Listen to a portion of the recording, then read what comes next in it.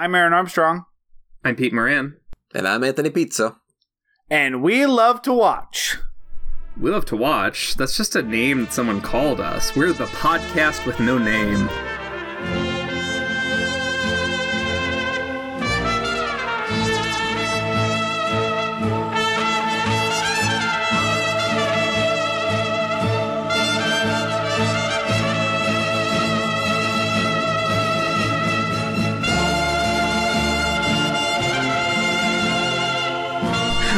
Peter, that would be a name that you've called us. No, it's a title.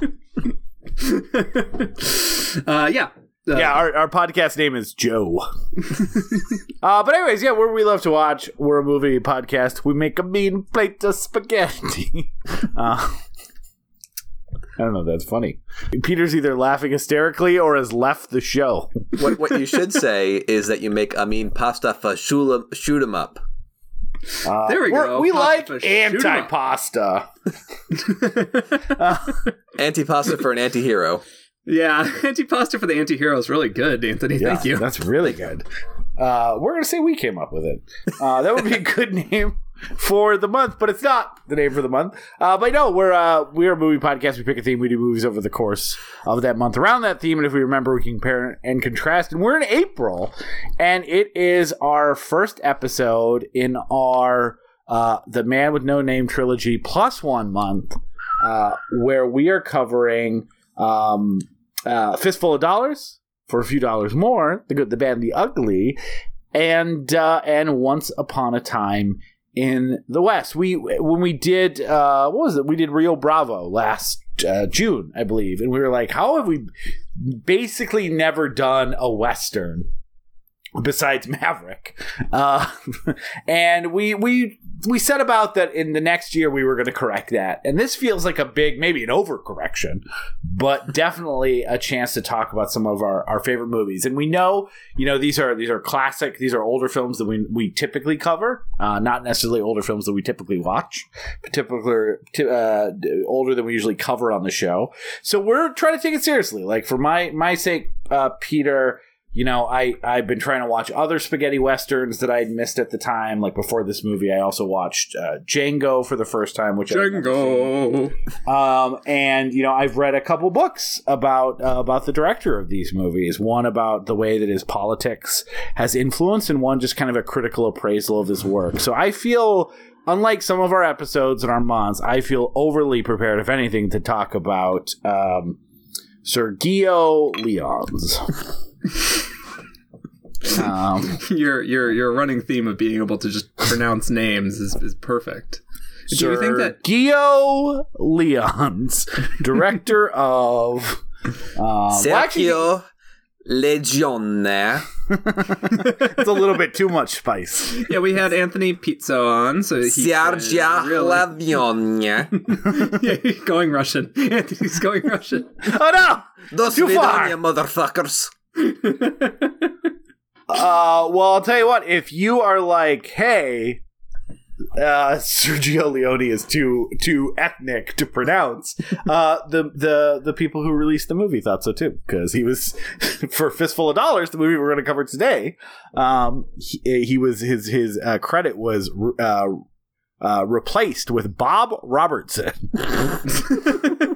So that's true. We're talking about the first and last film of Bob Robertson. But I'm excited to get into this. Bob Robertson. Yeah. Then he went off and joined the band. Robbie. Yeah, you'd have to join the band. Exactly. Carry that weight. Great song. So I think we're really excited to do this month. And it's also like it's once a year or twice a year. Sometimes we like to do, we rarely do, or we try not to do like directors as a theme, but we like the idea of doing like, hey, let's do all the Batman movies or all the Mad Max movies. And the Man with No Name trilogy feels like something that Peter and I, it's right up our alley and what we like to talk about. I know it's all movies that Peter and I love. The Good, the Bad, and the Ugly is one of my 10 favorite movies of all time. That'd be a good theme month one year, like just a bunch of people choosing movies you hate. Sometimes those are chosen for me. As we found out last month, I accidentally chose 2 movies that Peter hates because I tried to program a month around feelings. So that was a big mistake. Not a fan. Not a fan. No, we found that out last week when we talked about the much critically complicated, critically divisive movie Inside Out. Great movie. Not to Peter. I agree with you on the part that it's a movie. Peter's like, I'd like this if there was only the Lewis Black character. Because that's all I feel. Well, if it went inside his head, that's what it would look like. I think so, especially when we were talking about the movie Inside Out. But yeah, so we're starting sadness and horny. But it's one feeling. All of the core memories are mixed with those two. sad, horny. But yeah, we're joined today by noted Italian last namer Anthony Pizzo. Pizzo.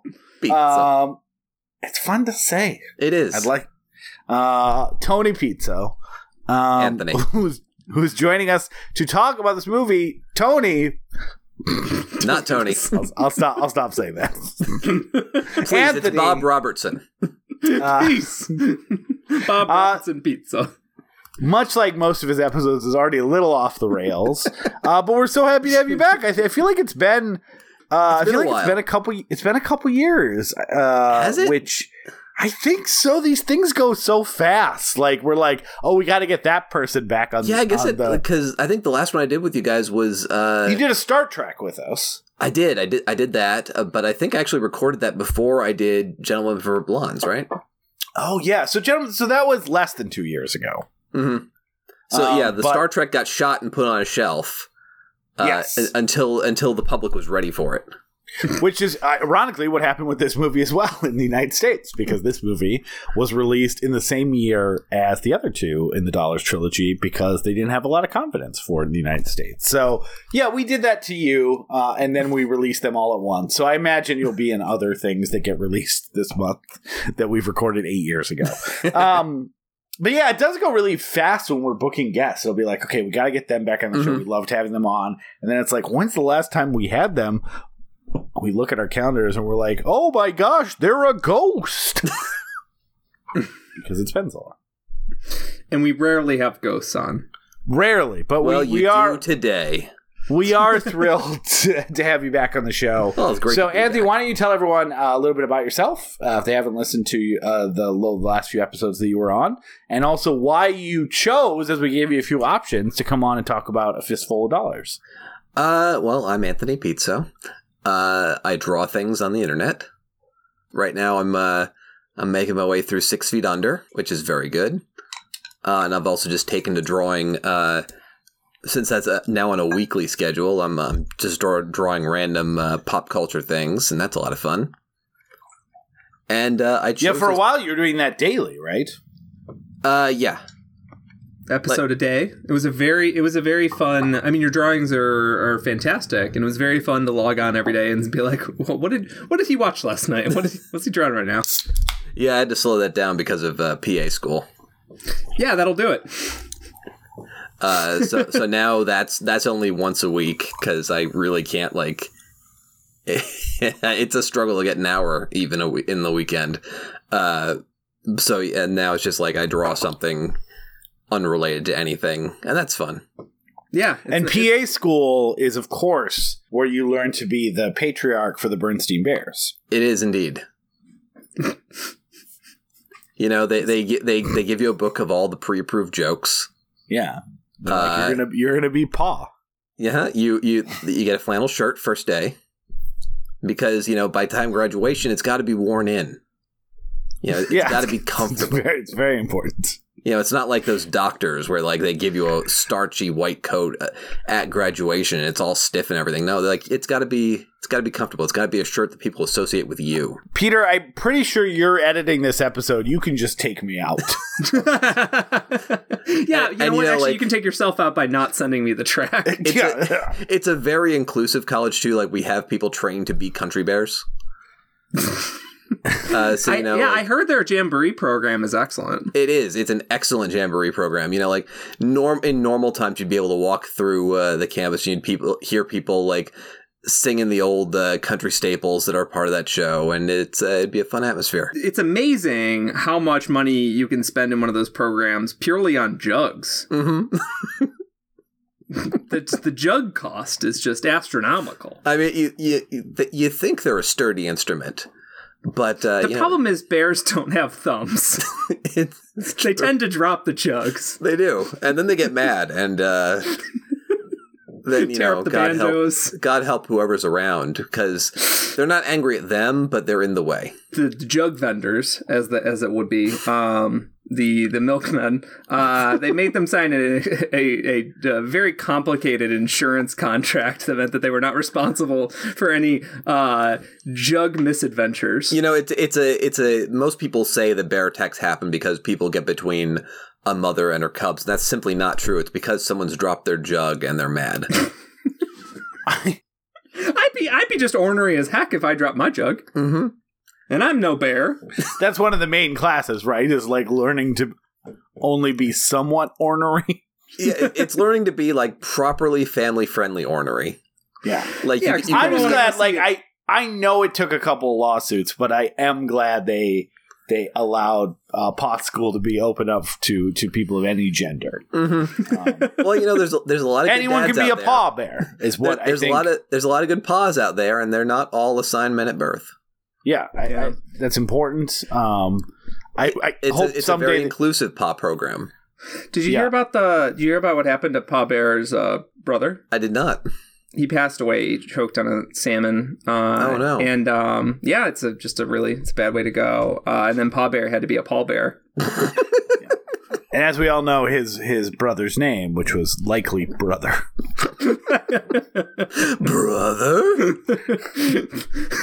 Not a lot of like. What will we call this bear? We'll call him Brother. He has a brother. That's the key. Like one of the biggest courses at Paw School. Yeah, you got to unlearn all the names that you've ever learned in your life. It's kind of like from that perspective, it's like a Clockwork Orange. Like they put up like Steve, and then they show like a fucking the atom bomb going off, and pretty soon you're like, specific names? No, thank you. Uncle Bear, Pa Bear, Sister Bear. Like, and then if you join like a group band, you have to have, you know, like names that rhyme. Man, what a hassle! Mm-hmm. What the name change office down at the Bear administrative office is just they're up to their ears in bear name changes. First sign relations And body parts, because they still are bears, and that's important to remember. Yeah, like, you know, I'm all for inclusivity, but I don't think that we should have bears and humans on the same campus because. Whoa. Well, you know, if you've seen the maulings that I have, I've gone through 3 roommates. All of them accidentally got between a bear and their broken jug. My condolences. Were you a pallbearer at Pa Bear School? No, I hated all of them. Is the joke better the first time or the second time? I don't know. Editing will tell. So anyways, what are we doing here today, Aaron? The good, the bad, and the ugly. So, Anthony, before we get into it, why did you want to come on and talk about A Fistful of Dollars? Because it's been forever since I've been on the show.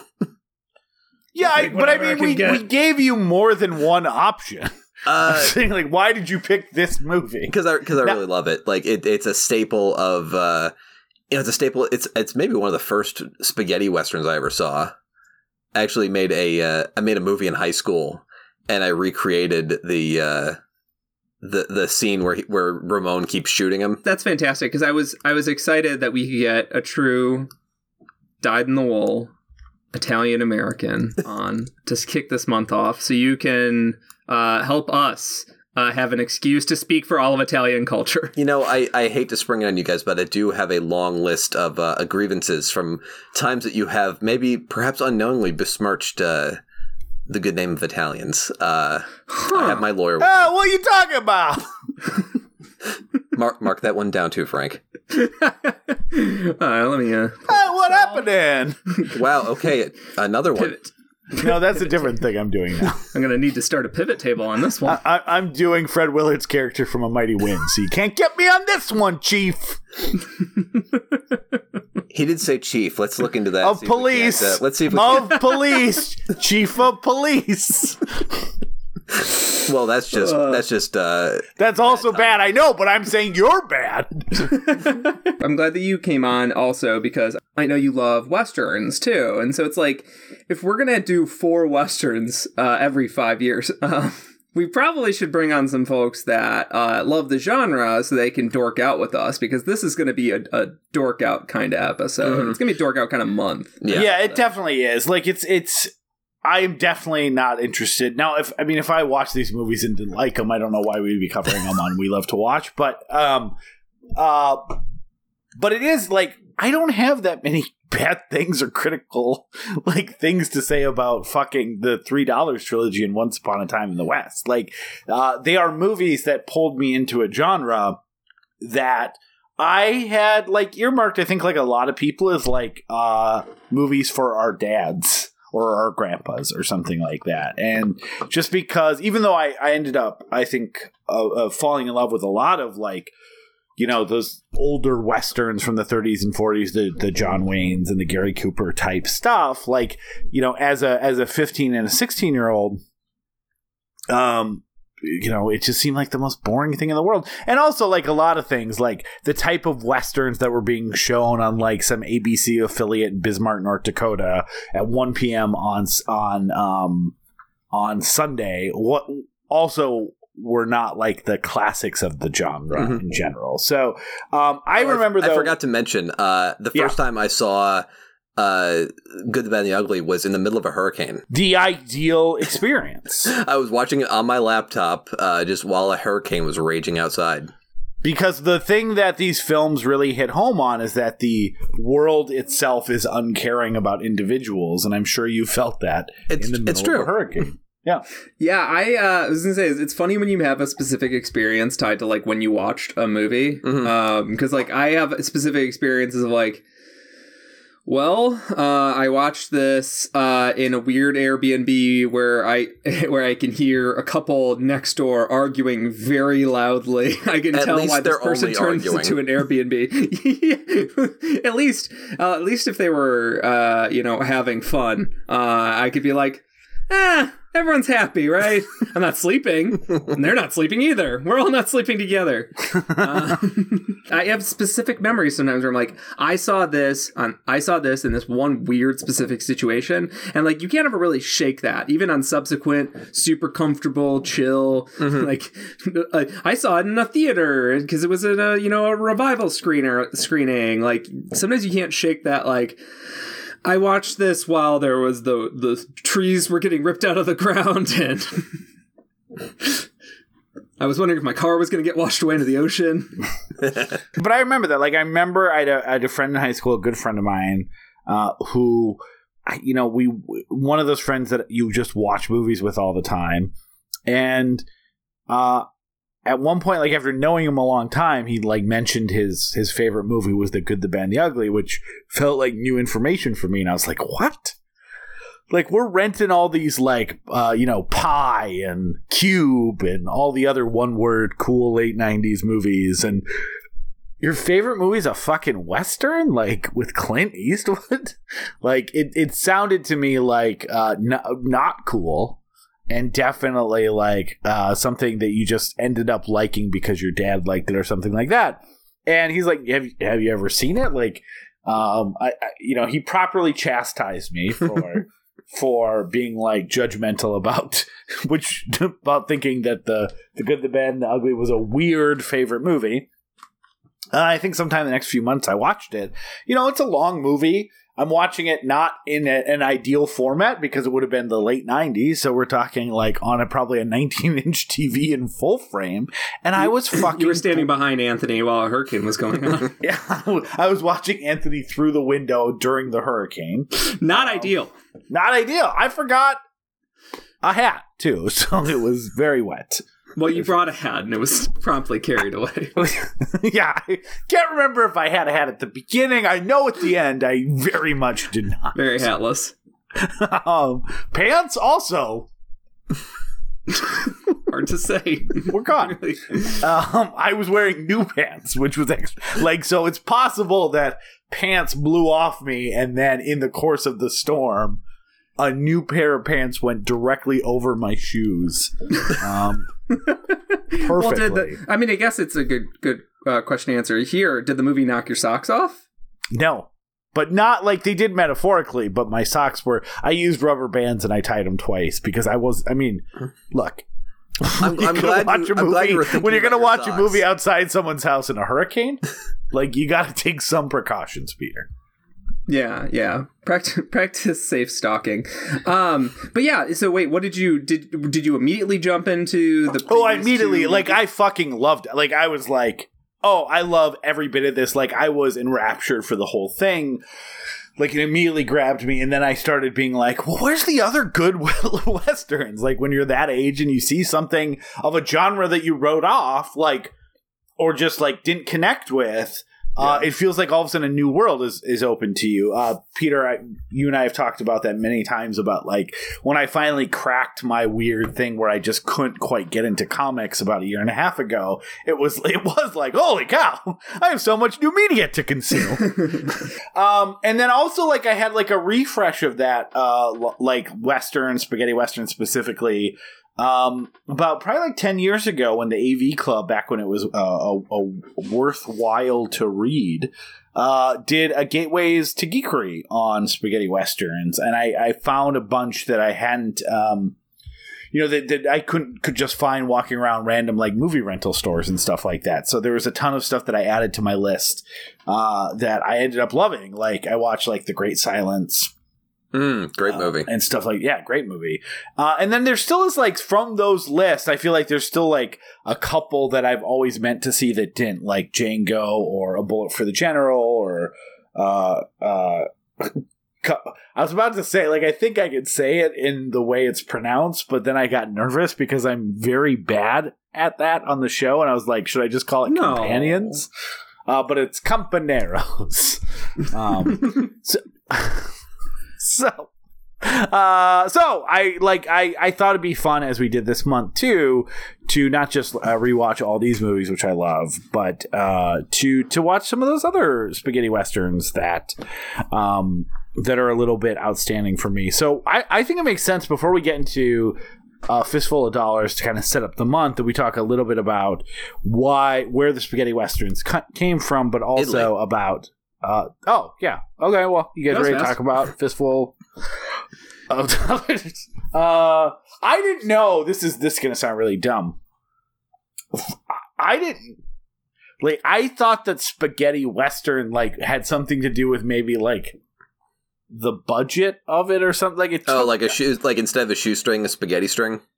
Yeah, or just, spaghetti's, the type of thing that's super cheap to make. And so, I did not recognize it was an ethnic slur.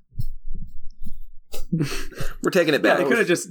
Yeah, but it is more fun to say than Italian Western, right? It is. It's way more fun. Did you? An entire group of people to spaghetti. Well, look, hold on. Did you guys, when you heard spaghetti western, were you immediately I know exactly why it's called this? Yes, but let me take a step back really quickly. Anthony, did you know what the term spaghetti western was referring to Italians? Yeah. Because they were filmed in Italy. Yeah. I knew that. Let me take a step back. There's no such thing called macaroni noir, so how the fuck is that? Oh man, there should be a macaroni noir genre. All made by children? Yes. It's all that Be Kind Rewind style. Oh yeah, it's all Sweded. Yeah. That would be a herring western if it was a Swedish western. Anyways, Peter, you fucking smart guy, you. How did you immediately know what it was referring to? No, it's not that I immediately knew. It's that I came to this all very kind of backwards or, roundabout. And it's that I decided, my sister got me a DVD Netflix account when I was in junior high. I got very excited about expanding my knowledge and basically was trying out all sorts of different genres. I tried a bunch of samurai movies and I was like, these are amazing. And then someone was like, well, the best samurai movies were made by Akira Kurosawa. So then I watched the 4 or 5, key Kurosawa samurai movies. Especially also when someone was like, oh, Magnificent Seven and Star Wars and some other movies are based on these Kurosawa movies. And I was like, oh, that's cool. Like, I'll get to see, the original. And, it made me feel smarter to watch a movie. I was 12 and wanted to, feel superior. So I dove into those movies, immediately fell in love with Yojimbo and Sanjuro, notably because I loved the small scale of them. Smaller scale, I should say. Mm-hmm. And then I started being like, well, I'll check out Magnificent Seven. And I guess, I'll check out this Fistful of Dollars movie. It's got kind of a silly title, but, because all these spaghetti westerns, when you don't know the important ones, they all sound the same. It's all like A Bullet for the General or like... I like there's even one called A Delivery for Papa. Yeah, Death Rides a Pale Dog. Death carries a jug. You keep trying to come up with fake names and you keep saying real ones. Bullet for the General is a real one. Yeah, there's also A Bullet for Sandoval. There's just a lot of ones that sound like that. But anyways, I came to it actually kind of backwards because I loved Yojimbo, and I was like, I'll check out. There's multiple remakes of Yojimbo. I'll check that out. That's so. I'm not trying to interrupt, but you had not seen Good, the Bad, and the Ugly? I hadn't seen any of them at this point. I hadn't seen any of them. And then I was reading about them and I saw the term spaghetti western. And I was like, I didn't realize that these Clint Eastwood movies were actually made in Italy. I didn't realize that because I was like 12 or 13. It's just, Clint Eastwood is as American as apple pie, right? So and then I was like, got very curious because I was at this age where for some reason I was like, if it's foreign, it's better. And I kind of assumed at this time, rightly and wrongly, that if it was foreign, the action would be better and more violent, which isn't, uniformly true. But like when I watched Yojimbo and fucking a dude gets his hand lopped off and then a dog runs off with it, I was like hooked. Like that was like a transformative moment for me where I was like, oh wait, hold on, these movies rule. Because at the time I was mostly watching these sanitized PG-13 action movies or these shitty chaotic R-rated movie like American action movies, and I was like, I want to see more stuff like this, like the sense of elegance and grandeur and like I know where the camera is at all times. And I came to Sergio Leone and then my mind was like further blown that someone was like took this concept of a samurai, this like samurai without like real a code of honor or more of a ronin then, and made a cowboy hero out of it. Because at that point I mostly associated westerns with, coming back to what Aaron was saying, old man movies. John Wayne walking in, being the noble hero. I'd be telling it out of town if I were you. That's pretty good. It's pretty good. I think it's better than either mine or Aaron's combined. Yeah, and Peter's never heard mine. He's just rightly assuming it's bad. So, I say. Donald Trump's a pretty good guy. Pretty good. That's a terrible impression because he would fucking love him. Well, he's being a little, cheeky. Because he's an old man, and that's what old men do. Have we mentioned that Anthony's really good at voices? No. But that white hat game that a lot of these actors were doing, and even Clint Eastwood did in his early days, that was something that deeply bored me. The idea of like a pure white hero, white lily white hero, was just not interested to me. And I was like, I came to it from the idea of Toshiro Mifune and Clint Eastwood being kind of dicks, but at the end of the day coming out on the side that I can respect. Well, I actually think that's like a really good segue into like how these films came to be, right? Because they were a reaction to both American Westerns, which did big business over in Europe and Italy specifically, as well as like Japanese cinema and Kurosawa and stuff like that. Like it was, the Italian film kind of like their big budget epics in the late 50s, early 60s were the Peplum movies, right? Like the sword and sandals type epics that were specifically about like taking these these giant myths of of which Sergio Leone did one, which is like the Colossus of Rhodes, a movie I haven't seen, and I almost watched it before this, but everyone's like, yeah, no, you can read about it, it's fine. Because it's 130 minutes and it has a good scene. But, those movies were extremely successful, but they were really about taking these larger than life myths and bringing them down to human size. And so that, even though they had no connection specifically to the American West, the myth making of the West from the movies that were imported over to Italy were huge, right? And also the idea of, but that clashed, especially with a lot of the filmmakers, including Leone himself, about Italy in the 40s was a super fascist place. You may have read in some of the papers. Little fascist. Little fascist. And so invented fascism. Yeah, great for them. What a legacy. Yeah, what an export. The Catholic Church and fascism. And spaghetti. Good for Italy. And the mob. 3, and pizza, though, right? Yeah. Little pizza pie. But yeah, so there was a lot of, I think, feeling like the American Westerns had a sanitized version, and that the sensibility of Japanese cinema at the time more reflected the kind of filmmaking that they were interested in. So even though A Fistful of Dollars is not the first spaghetti western, it is the one that kind of took all of those influences and really made it kind of sing on the big screen, where you essentially have a hero, quote unquote, who's barely a hero, but really is just recognizes that the world is a capitalist system, that revolution in any sort of way or fight against, there's no such thing as good or bad, there's lesser evils and greater evils, but that the best thing that you can do in a system that is broken on every level is to try to look out for yourself and occasionally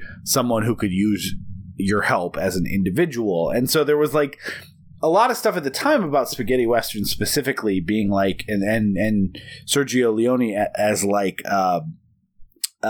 specifically being nihilist, and I think that was something that Sergio Leone specifically fought back against, and that it was the idea that what we're doing is the same thing that we did in the Peplum movies, right? We're taking these larger than life things and shrinking them down to tell a human story, which in that case is a little different. But when we're talking about specifically that concept of an untamed West in a lawless place, that the individual is specifically unable to rebel against or to stop these capitalist forces, and so individual nihilism is the only thing that makes sense. And that's a theme we're going to see more and more as these movies go on, about these individual human beings in larger than life situations where their reflex towards selfishness or themselves is more based on the fact that the system itself is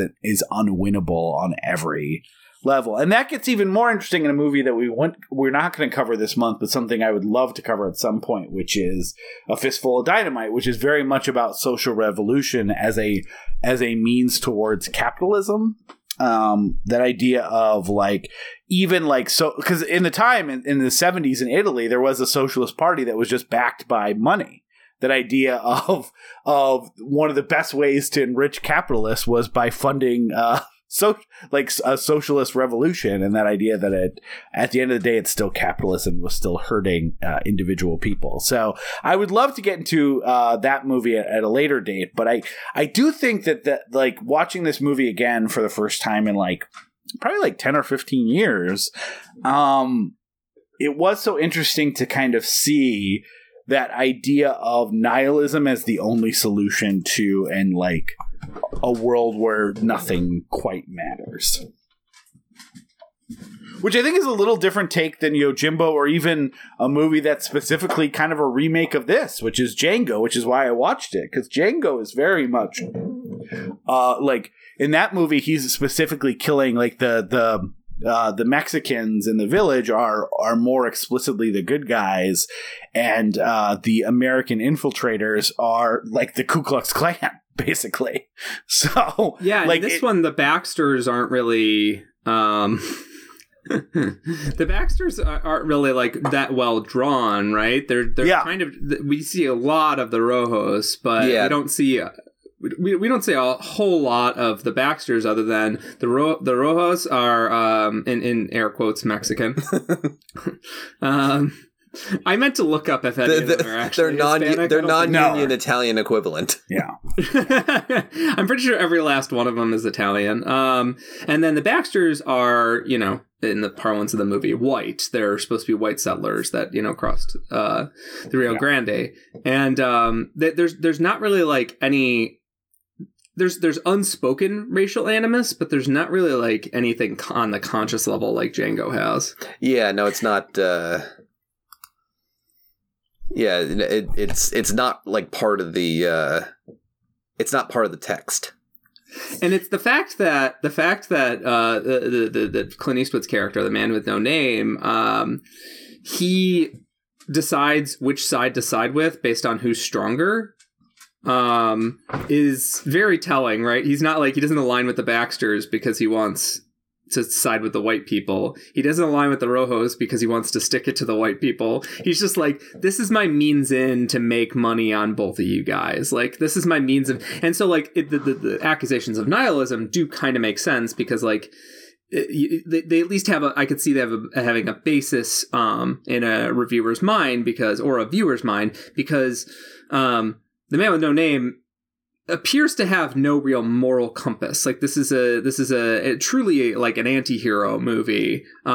He shows some compassion in a limited setting, but it ultimately doesn't really amass to much. He's largely just looking for companions.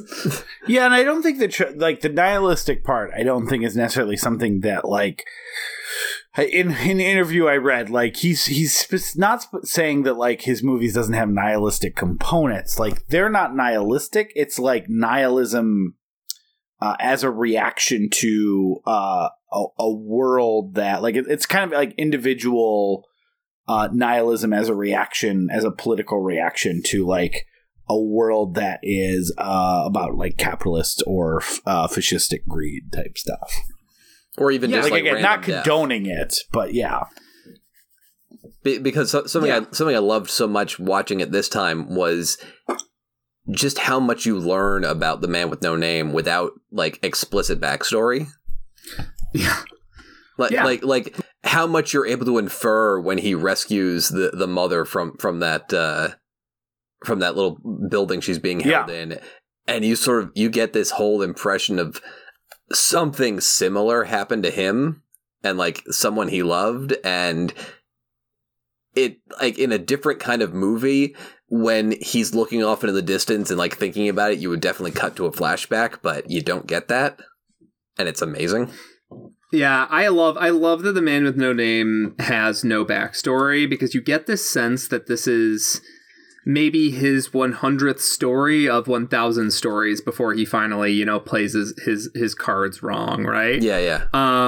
And like any of those stories could have been the one he played his cards wrong, but one day presumably it'll go poorly. But like this takes place in a sort of the vacuum of mythology that we talked about. We talked about with other movies where like, yes, the two movies that come after this feel like sequels. They just as easily could just be Leone riffing on a similar character. Well, they're almost like Link in Zelda. Yeah, they're almost like those 70s TV shows where somebody's wandering around and just like kung fu. Yeah, like kung fu. And like occasionally gets so angry they turn into the Hulk. Exactly. And I think that there's like commonalities between the stories that do kind of remind me, of like Zelda or whatever. And like it kind of belies a modern, MCU comic booky kind of focus where there's like little hints and little indicators that this is all in one continuity, and eventually these characters will cross over these characters. Like, no, he reused actors between the movies because he specifically was like, I want to I care about maybe this character coming back, but I more care about, like, I have a crew that I trust. I have cast that I trust. I have a crew and cast that I trust and who can get this shit done fast. Exactly. And one thing that becomes so much more obvious as the movies go on, but he was trying to do in this movie as well, was that idea, like, part of the reason that, like, Good, the Bad, and the Ugly is set in the backdrop of the American Civil War is because it's like, these people are not the heroes and are not affecting the major historical things that go on around them, right? Like that most people, one of his frustrations with American Westerns was that most of the people that you saw were legitimately, like, affecting the big incidents that they were a part of were the big incidents for this town or that stuff. Like they were maybe not the heroes of, like, history, but they were the heroes of that moment in history. And the thing that Leone has a lot more to say on is, I was about to say the fake name that I practiced saying, so I didn't say his name to make that stupid joke at the beginning, and now I think I broke my brain.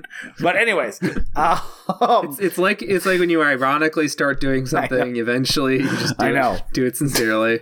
Exactly. Like that idea of that the people that he's focusing on in his movies have no effect on history, have no effect on the bigger picture. They are just people who are passing through history and are being affected by it. And that's not something you normally see in movies, and let alone in Westerns that almost always cast their heroes or protagonists as the people who are affecting the change or affecting the iconoclast stuff. Yeah, exactly.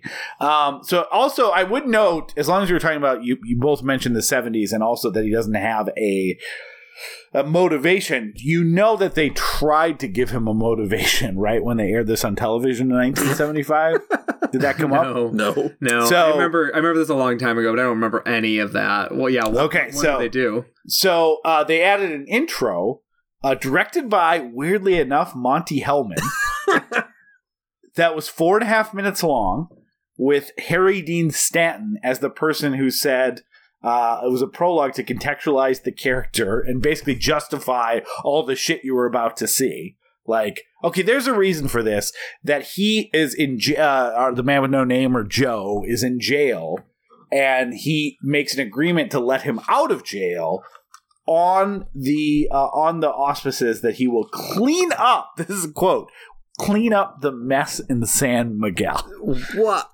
Wow. Yeah, which is like, obviously they had to be vague, right? Because his instructions can't be like, okay, so here's what you're gonna do. So you're gonna go in, you're gonna flip a coin, you're gonna pretend that it's random. Every day, flip a coin and just be like, I'm on your side today. And if you could change sides, ideally 10 to 15 times, to the point that you don't really know what's going on, that would be great. And if you could flip the coin in the open as often as possible, and maybe somebody asked if you've ever bet with it before, and you can ask them, what's the most you ever lost in a coin toss? And I need you to clean it up. And by clean it up, I mean, ideally, if most people in the town could end up dead. Like, if we could burn this place to the ground. Anyway, like, I'm your CIA handler. Do you want one side to come out in power? Like, is there, like, a thing that'd be better for America? Nah, I think, like, everybody. I don't know, just go with your gut in the moment, but I don't know. If everyone could die, mostly, that would be good. If everybody could die. Okay, should I prevent people from killing, like, innocent people or the military? I think you should encourage it. I think just stand back and just see what happens. Like, just really, really, like, the vibe is chill, except that you want everyone dead. As far back as I can remember, I've always wanted to be a nameless drifter. Okay, so go there and then I come back and get my money. If you could get as much money as you could while you're there, I think that'd be good. Great. And then come back tell me how much money you got, and tell me how much money. How much money? And then the wraparound segment. How much did you get? I got a fistful of dollars. And then, like, a smile in the 1970s, like, freeze, like it's a fucking TV show. The man with no name shall return in For a few dollars more. Yeah, it is, but that's like how I think incomprehensible this movie was to like how we put it on TV. Like, it isn't the most violent and bloody movie. Like, it no, isn't actually, like there's not a lot of blood. Like, I don't think there's any blood until they start beating up his friend. Yeah, it's not about the blood. It's actually got less gore than Yojimbo did. Yojimbo at least had that hand getting hacked off. It's about the velocity of the filmmaking, the ferociousness of the filmmaking, that it feels so much more violent than, like, this isn't Gunsmoke. This isn't a John Ford movie. This isn't any of that. This is so much more direct and violent feeling. There's a propulsiveness that he's like, when he pulls his gun out from underneath that poncho, you feel like a freight train is about to hit these guys. And it does. Yeah, and I think the last two things I'll say before we head to the break and get into the plot a little more is that we mentioned Yojimbo. This does follow the plot of Yojimbo quite a bit, to the point that, they got sued. It's legally Toho sued actionable them. Amount of plot following. Legally actionable. I think they end up getting like 1/8 of the profits going and forward. $100,000. Yeah. Yeah, and Kurosawa's nice about it. He said, he's like, look, I thought the movie was great. Like, it's not that I didn't like the movie, but why wouldn't I like it? It was my movie. Yeah, Kurosawa, in a letter to Leone, and Leone was apparently very excited to get this letter because, keep in mind, Leone is an up and like a starting filmmaker. Yeah, he's done one other movie, like, officially. He was because he was an AD largely to this point. Yeah, he basically directed Last Day of Pompeii when, like, the director either was too drunk or got fired or something, and then he worked on Ben-Hur of Rhodes. Yeah. But he got sued by Toho. Leone got sued by Toho, and Kurosawa sent him a letter. Leone was very excited because at the time Kurosawa was a huge name, right? I mean, he's still a huge name, but he was a huge name, like, internationally, especially among film dorks, right? And he said, "It's a fine film, but it's my film," which I think is a little unfair. Yeah. But this is also like, something that Mr. Red Harvest. Yeah, this is something that they both recount as being in the letter later, right? Like, and then Leone came up with some bullshit that when he was in court that, oh no, it's actually based on, I actually ripped off Dashiell Hammett, and then also like, no, I also ripped off something that no one can sue me for, which was some 18th century play, and I think he got that from a reviewer saying there were similarities. I don't think he actually ever read the play. It is weird that no one sued Django. Yeah, I'm guessing it was because Django was not. I mean, maybe at that point the ship had sailed, or maybe it's because this movie was getting released. They wanted to release this movie in Japan. I don't actually know why Django was able to dip under it. And I think that is the last thing kind of I wanted to say anyways before we go to the break, which is makes more sense with what Peter had said about, like, even though this movie doesn't have that much blood, like, it feels very visceral. And I watched this almost back to back with Django, which is a movie, if you get the uncut version, it's, again, similarly structured overall. Even if there is more of a, like, this side is good, this side is bad. This Django likes to fuck women. This one likes to ignore them and let them go. It is a very gory movie, and, like, in the Blue Underground release, they make a point that, like, this is one of the first times unedited since it was originally released. Because it has, like, people getting mowed down by Gatling gun, and even though it's not shocking violence in 2021, like, it is, there's a lot of corn syrup on set. And the one thing, though, that, like, in watching these back to back, it was amazing that even though A Fistful of Dollars doesn't have any really blood in it, the violence does feel rougher in A Fistful of Dollars, because Leone out the gates basically is just this amazing director. And so, I'm sure Fistful of Dollars is actually a relatively simple movie. There's not a lot of plot. There's not even all that many moments, but there's the moments of, like, shootouts and gun violence. I can see why this became the template for which all other spaghetti westerns started pulling from, because it is like nothing that I have ever seen. Nothing I'd ever seen, obviously, then when I saw Good, the Bad, and the Ugly, that repeats a lot of those moments, or repeats that amazing viscera of the shootouts. But since either, like, when I watch again something that is literally taking from Fistful of Dollars has more gore, has more blood, and it doesn't have the same impact while still being a good movie. Or I go back and watch any of those other like classic westerns. It's just nothing quite matches this. And even though he didn't make that many movies, I'm not surprised that essentially all of them from this point on are considered some level of masterpiece, because you are just watching someone who is doing something that no one else in the world did, whether they served spaghetti in that country or not. But Aaron, I think that's a good lead in. Do we want to talk about Fistful of Dollars, aka A Fistful of Dollars, aka For a Fistful of Dollars? They had some trouble translating Italian. Just the articles, though. What's yes in Italian? See. Oh, okay. Great. I knew that one.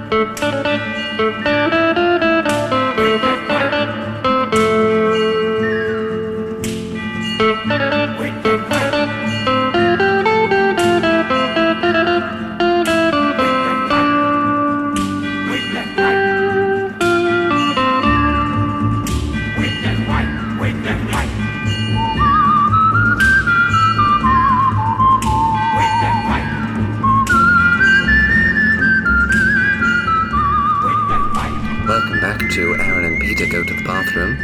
Today's film is A Fistful of Dollars, in which Clint Eastwood, playing a man with no name, named the Man with No Name, walks away with a considerable sum of money clenched in his fist, which is, of course, where the film gets its title.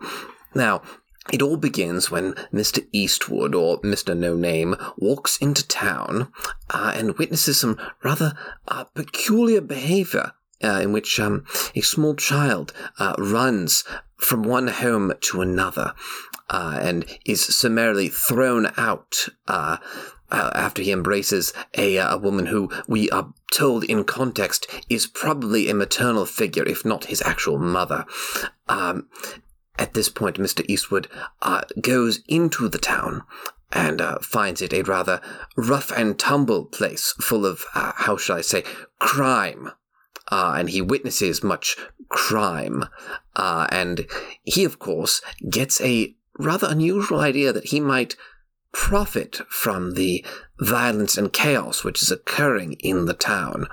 And so he decides to join forces with one of the large places. He, of course, chooses not based on any intelligence which he has gathered or any information that he has gathered from the town, but rather with a coin toss, perhaps signaling the somewhat nihilistic attitudes of the filmmaker and the times in which many people believed that the world was ending rather spectacularly, and as we know now, was only a preamble to the many ends of the world which have been moving non-stop. And so Mr. Eastwood joins up with one of the gangs. He infiltrates them, and soon enough is pitting the two sides against one another, the Hammett maneuver. And so he, it would make much more sense to just watch this rather than explain, but I will attempt. So he gets to know some of the gentlemen is perhaps going a step too far, for they are rather ruffians. He gets to know some of the persons involved in the gang, and, he soon finds out that they are rather even more cutthroat than he initially believed. They stage a rather gruesome ambush in order to steal quite a lot of weaponry from American soldiers who are selling to Mexican armies. And it's just a rather brutal scene. Not a lot of blood, but, you feel it. You feel it in a way that you don't often feel it in these violent, brutish movies. And so Mr. Eastwood, he decides that in order to move his plan forward, he must kill two of the men and then make it seem like they were killed by the other gents, which, as you can imagine, creates quite a stir among them.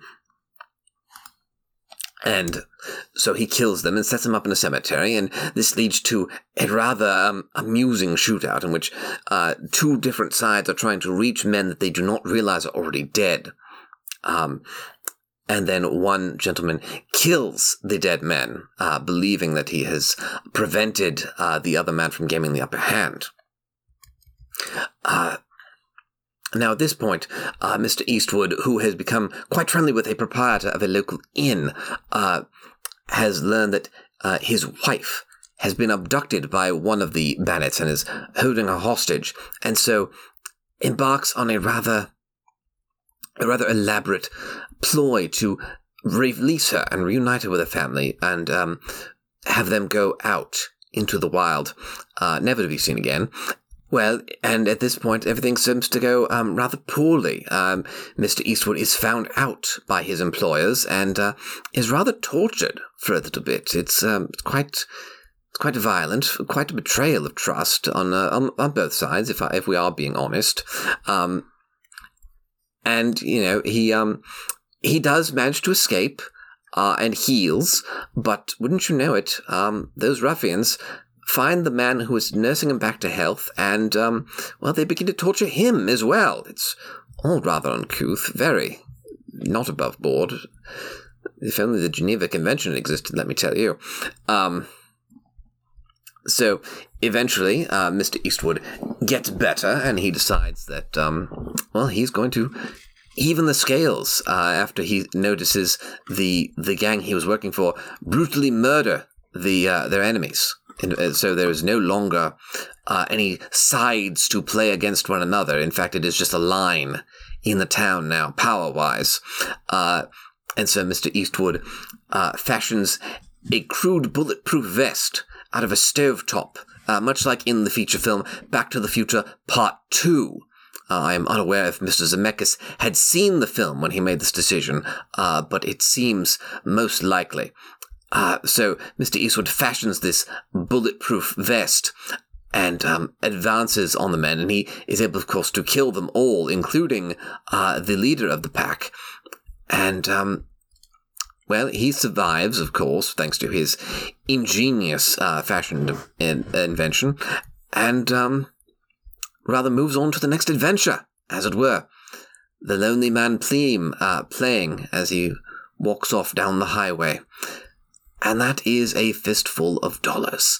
Thank you for joining us on Aaron and Peter Go to the Bathroom. Oh, quite lovely. Quite lovely.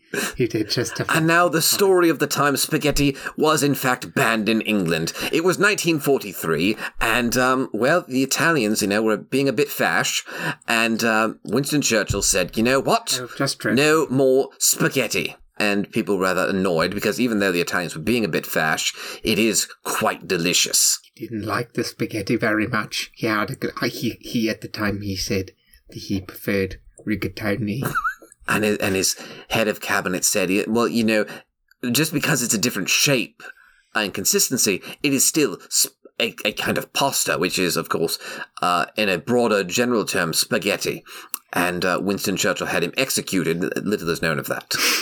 Winston Churchill quickly retorted to the corpse, I may be drunk, but in the morning you will still be dead. And then he posed for a statue, which now stands in Shingahangham Square or some such. I think it's in Hammingshire. Well, that seems highly unlikely. Hammingshire, really, in London of all places. Who let you in here anyway? I came in through the chimney. Oh, a chimney sweep, are you? I think I have a couple of shillings. I'm not a sweep. I just leave the ashes from other people's chimneys in your chimney. Oh, are you like that chap who dresses up in the one-man band get-up and seems to have a new job every time I go out? I am actually sort of a Santa Claus, but for destroying people's homes in the middle of the night. All right, then. Or are you perhaps playing both sides? Are you trying to be some sort of Clint Eastwood American cowboy? Well, let me tell you, my Reagan and my Eastwood are not that far apart. No, they're very close. I mean, this realization at some point, and then I got really, doubly mad at Reagan. Because he ruined the Eastwood. And then Eastwood ruined the Eastwood. I'm already low-level mad at Reagan at all times, but having another realization of another level of terrible that he's in, that Reagan was ripping off Eastwood's all-American hero thing. Reagan didn't really talk like that in his early career. Mm-hmm. He had a little bit of that weird, like, stiffness, but it wasn't... That was just bad acting. Yeah, that was just being a bad actor, right? That was just trying to act against a monkey. And being upshown by the monkey. Monkey was far more natural. It's like, there's a star in this film, and his name is Bonzo. And there's a human who keeps trying to drag him down, and Bonzo won't let him, and that is something to admire. They only let me kill 8 of the monkeys. So, after the 7th one, lay limp and lifeless in my gravely, grassly hands. I decided 8 was enough. I would treat this last monkey with enough respect to get through the last 8 months of the shoot. I think the trick with any Eastwood is that you just can't say too much. Yeah. Because, like, once you start saying too much, then you're like... no matter how good your Eastwood is, you're in Reagan territory. Yeah, like, if he orders a sandwich for some reason, he can't say, like, more than 2 ingredients. It just has to be, like, no pickle. Yeah. Like, that's all. Yeah, it's got to be like, as far as ham on rye. So Anthony provided us with a lovely recap, a famed historian, Anthony... Pietzington. Of the West Hampshire Pietzingtons. This is a lovely recap. Let's talk about the man with no name a little bit. The Mandalorian with no name. He has a name, doesn't he? I think so, but who cares? Bob Mandalorian. Yes. The man with no name is like we talked about earlier. He's sort of a fable figure, right? Mm-hmm. He is an anti-hero. He comes into town. He's sort of a bystander at first, and then he gets embroiled, and he gets a little bit excited by the whole prospect of this this venture. But like, talk is a weapon to him. Yeah, like speech is a weapon to him just as much as his guns. And he usually uses his guns when it's not that he's a con man, so to speak, but he is kind of a con man. No, like he's like he uses violence to make him seem more attractive to people. He uses his violence to make himself an asset. Yeah. Basically, the Rojas are like, well, we need a good murderer. We only have 8 good murderers. Shooting 4 people is like the equivalent of him walking up to Rojas and like lifting his skirt so he can see his ankle. It's flirting because they're people that are intimately interested in violence, right? So he can be like, "Is that a gun in your pocket?" And he's like, "Yes." And I just killed 4 people with it. Is that a gun in your pocket? Are you happy to see me? It's my gun, and I also have an erection. Thanks, Ronald Reagan. It's so close. It's razor thin between the accents. I got it because I killed the monkey. That was the real bedtime for Bonzo. But in each of these 3 movies, it starts off with him sort of being this like passive guy, and you're like, you just like don't like the villains. You're like, I want to see him manipulate these guys. But like at some point he gets like brutally humbled. In this movie, he gets the shit beaten out of him in a pretty brutal scene. Like the sound editing on that is rough, right? Mm-hmm. And his escape is so good. In Good Man the Ugly, he gets humbled by sent out in the desert without his hat, not any water or food, and like left out to die. And like that is that's like a really great way to get you into his headspace because he's such this like unflappable cool hero. And like, sure, John Wayne would lose a couple fist fights every so often. Actually, I don't know if John Wayne ever did, but certain Western heroes would occasionally lose a fist fight and have to come back. But like, they usually weren't like in the villain's lair and the villain is trying to figure out the best way to make their death long and horrible. It's not usually like that. It's like for all of the movie up until that point where he's been this untouchable badass, it's the moment where you realize just how human he is. Yeah, that vulnerability is when you get on his side. Like, and he spends a good part of the third act literally in a coffin. Yeah, like he's either like laid up in bed or like just being wheeled out of town in a coffin. Yeah. So let's talk about. Do you guys want to start with? Do you guys want to talk about like what makes him cool? Like what an anti-hero is and what makes him cool? Yeah, that seems like a good starting point. Yeah, Aaron, do you think he's cool? Yeah, he's a. I mean, no, in real life.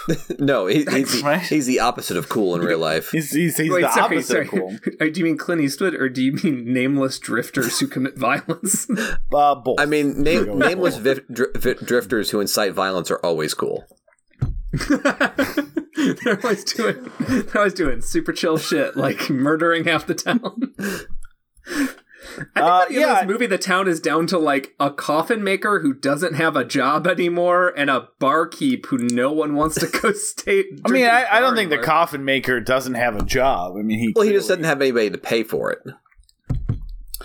I think there's the implication that, like, oh, does anyone pay for this town? And neither of these families seem like they're really, like, concerned about. Well, I assume he, like, guilts them. Proper burial. I assume he guilts their them. henchmen. Like he's like, look, do you want to be that guy who just, like, dumps a body somewhere? I mean, come on. What are the other crime lords going to think?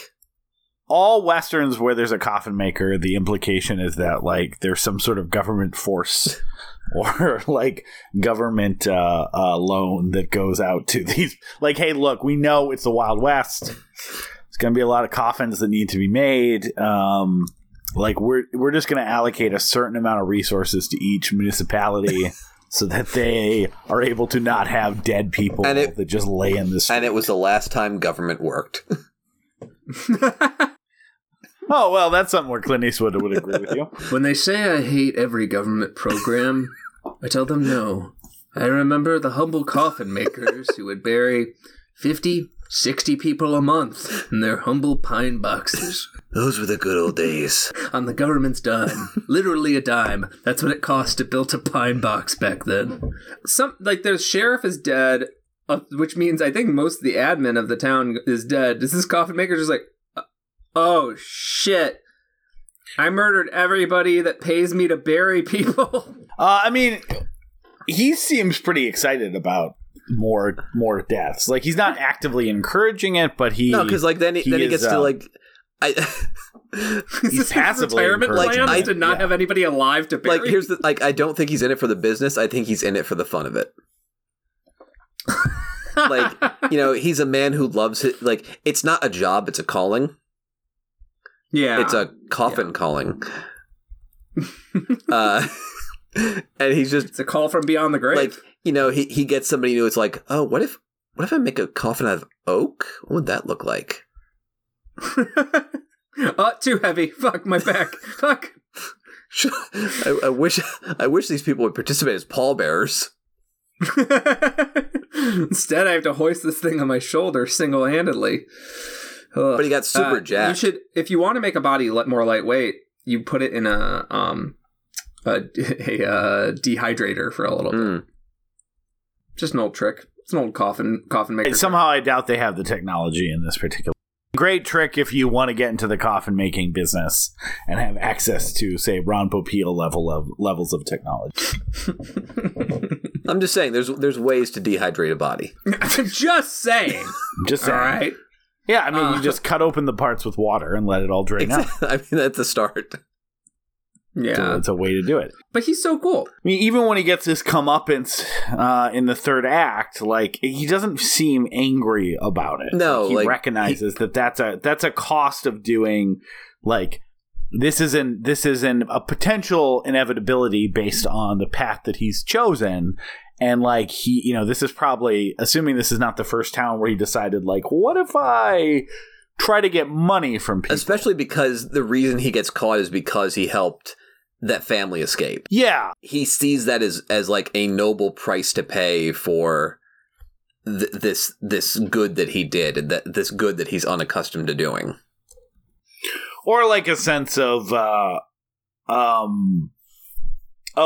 you know, of course, as I try to actually, like, the idea that, like, empathy is or trying to do a noble deed, something that's not specifically selfish to gain money. Once I care about something, there's a chance I could end up paying, you know, some level of price for that, because I am no longer doing it in the way that he does throughout the movie, strategically, or with a way to, you know, he always essentially has a plan in place, right? Like, I'm going to, you know, send these people both out to the graveyard. And so I'm going to have these people come. I'm going to make these two dead bodies lean up against the grave, so that, you know, the other people think that there's survivors they need to kill. I'm going to, you know, that's all done. It's complicated. It has the potential to be messy, but there's like a method to that level of like Machiavellian scheming. We're just like, I'm going to let the people I don't want to get hurt go.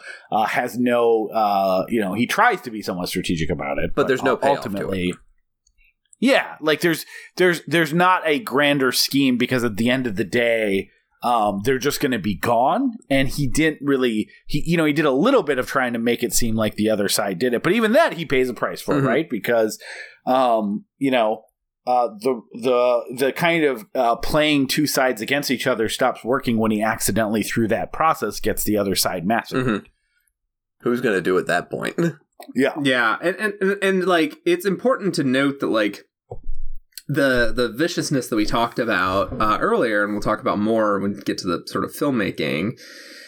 When the slaughter happens, the Rojos finally, you know, decide we're killing the Baxters, and they soak their you know, the boards with liquor, and they just set the house on fire and park outside and just shoot them as they come out, down to, you know, men and women and even the sheriff, just everybody. When that finally comes to that, it is brutal. And like, the Baxters are not indicated to be good people, but the Rojos have an extra level of like viciousness, which means that like the movie kind of culminates with like the worst of the worst getting taken down, right? Because there's that scene where the Rojos or Ramon is slaughtering the cavalry. He's shooting all those men off their horses, the U.S. soldiers off their horses, in this weird like cup game. I think he's shooting. I think he's shooting the Mexican nationals. Oh, he's shooting Mexican nationals posing as U.S. soldiers. Yeah, I'll get to it in a second, but like, yeah. He wants to set off an investigation, which will hopefully end up with the Rojos on top or whatever. Like, it's this complicated cup game. But like, the actual act is so sudden and so vicious, and it goes on. The scene where he's using the like air cooled or water cooled machine gun to shoot all those guys down, it lasts. No, it goes on forever, long time. Like, and you like I feel like that scene normally, like, it's over so quick, and like you get a couple people shot, but like mostly it's the element of surprise. But like in this case, he opens fire, and then they keep going for individual close-ups of people just falling off of horses or like gripping their stomachs as they're shot to death. Like you see almost like every individual member of that army die because they've been shot with this giant machine gun. And sort of comically, like, because, you know, you're dealing with horses. Right. Sort of comically, the horses are just kind of confused as their riders fall off, and the horses just kind of wander off. Like, it feels like this guy, Ramon, is like, I don't kill horses. They may shoot horses, but I don't. I mean, I think he gets a couple of horses. Like, when it's just kind of funny that he's unloading like hundreds of rounds, and like, I don't think you see a single horse fall over. Well, those horses cost extra. Yeah, it would probably, I'm glad you don't see horses fall over. Do you know how they used to make horses fall over? I do not. They put like traps in the sand, and then when the horse would set off the trap, it would drag them down by their neck, and sometimes it would break their neck or break their ankles, and they have to actually kill them.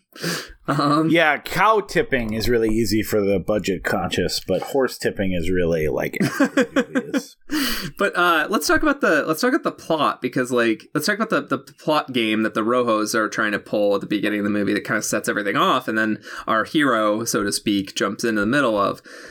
I've seen this movie a bunch of times. I was watching it very focused, coffee in my hand, middle of the day. I could not make fucking heads or tails of the plot this time, and I don't think I could originally either. Like, he's like, and then we'll pull the U.S. soldiers or the Mexican army will come and investigate, and then they'll be really mad at the Baxters for some reason, and then also at the end of the day, then we'll succeed. It's like he did the underpants gnome thing from South Park, where he's like, we'll do a bunch of murders, and at the end of it, profit. No, like Well, at the beginning, middle, and end. Yeah. He's like, look, I like Step murder, one okay? thing, murder, profit, profit.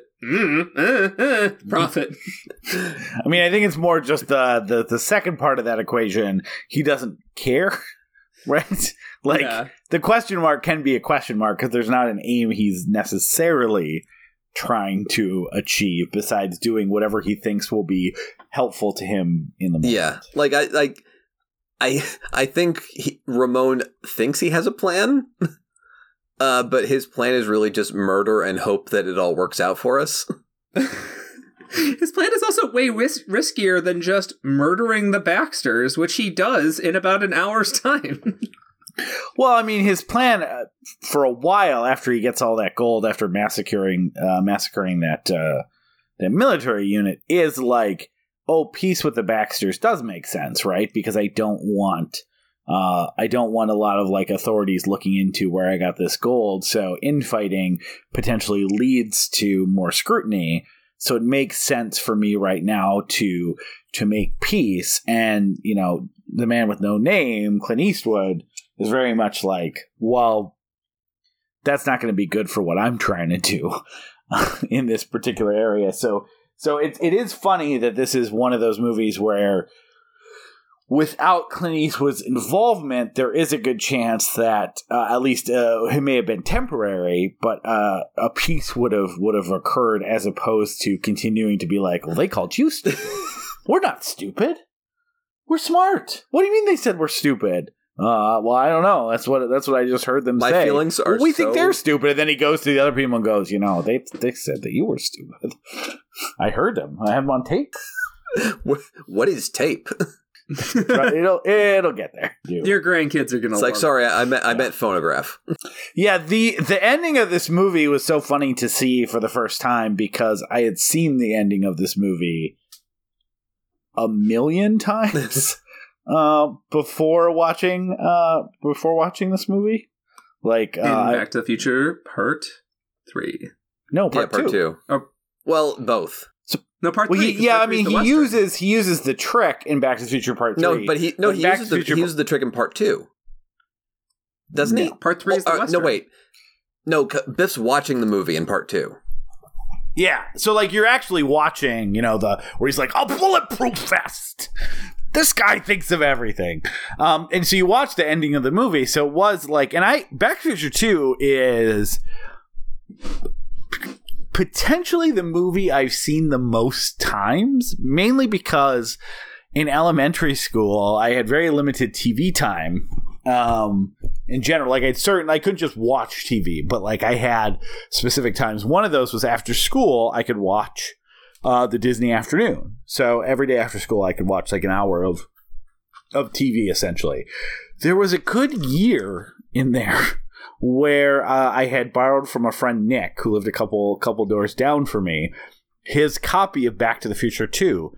And I just spent a year just in taking that hour and just watching that movie over and over and over again in like the second grade or third grade or whatever. Like, and so I don't know, like the movie I've seen the most in my life. That one definitely could potentially be the movie. And as a result, I had just seen this ending so many times. And so when it finally like occurred in the movie, even now when I rewatched it, you know, having seen this movie before, I like the sense of like familiarity I have when like those moments at the end appear on screen is like the feeling that I think people have when they're like, oh, did I just walk across my own grave?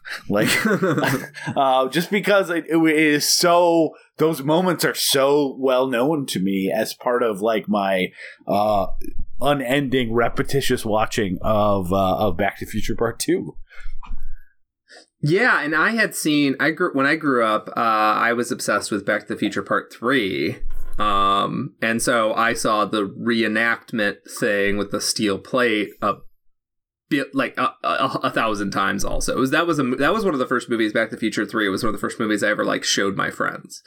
I don't totally know why. Were they confused? Nah, I mean, those movies are pretty easy to follow. He goes. I did watch Back to the Future Part 3 first. I watched 3, 2, 1, and then 2. Yeah, like he goes back to the West. He needs to go back to his current timeline. Like it's pretty easy to explain. And ZZ Top's there, but I think 2 is harder to explain.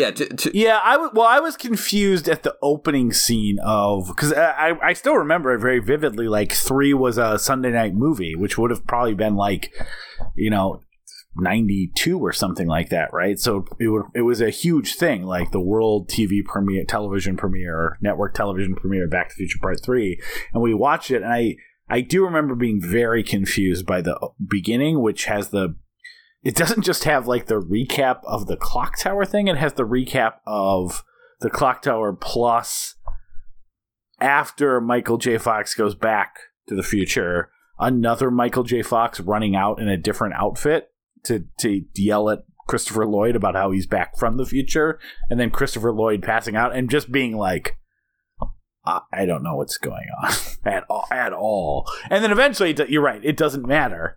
Yeah, like the first 10 minutes of that movie is very perplexing if you've never seen any of the other ones. Yeah, I was gonna say but that steel plate thing is just such a great ending, but it's one of those things like, this movie created Clint Eastwood as a figure, and it didn't just create like Clint Eastwood as like, oh, he's a tough guy. No, he's the tough just guy. An action movie. Yeah, he's the tough guy, but he's also like, he's this sort of eternal figure, and this image of him coming out of the smoke as almost like a ghost. When I believe like multiple characters think like he could be dead, we never found a body, but something weird happened here, and then there was a fire, and then he just kind of disappeared for a while. But him coming back fully strong and just approaching us to challenge us and walking through that smoke like a ghost, and then all of a sudden Ramon, by the Roja's regard, the best killer. He's got perfect aim. He never misses the heart, right? That Ramon hits him over and over again. He just keeps getting up. And that like leads, I think, into like what my favorite type of Clint Eastwood follow-up Western is, which is like this sort of eternal hero, this folkloric mythic hero. And that has a few components, and one of which we already talked about, that these movies are sort of like, this is sort of an eternal character, the man with no name, that like, the next movies might be in the same chronology. It might just be, similar stories with similar themes, same actor, right? And Clint Eastwood made Pale Rider and High Plains Drifter, and both of those, and as well as some of his Westerns, feel like they're about this like avenging voice of the West, or this like ghostly permanent figure that's striding out. And like, to me, this character that can't be killed, and this actor that can't be killed, sort of, which, with Eastwood's longevity, the jury is still out. That very much reminds me of the fact that like American audiences at the time A Fistful of Dollars was supposed to be released, had largely rejected the Western. It was on its way out.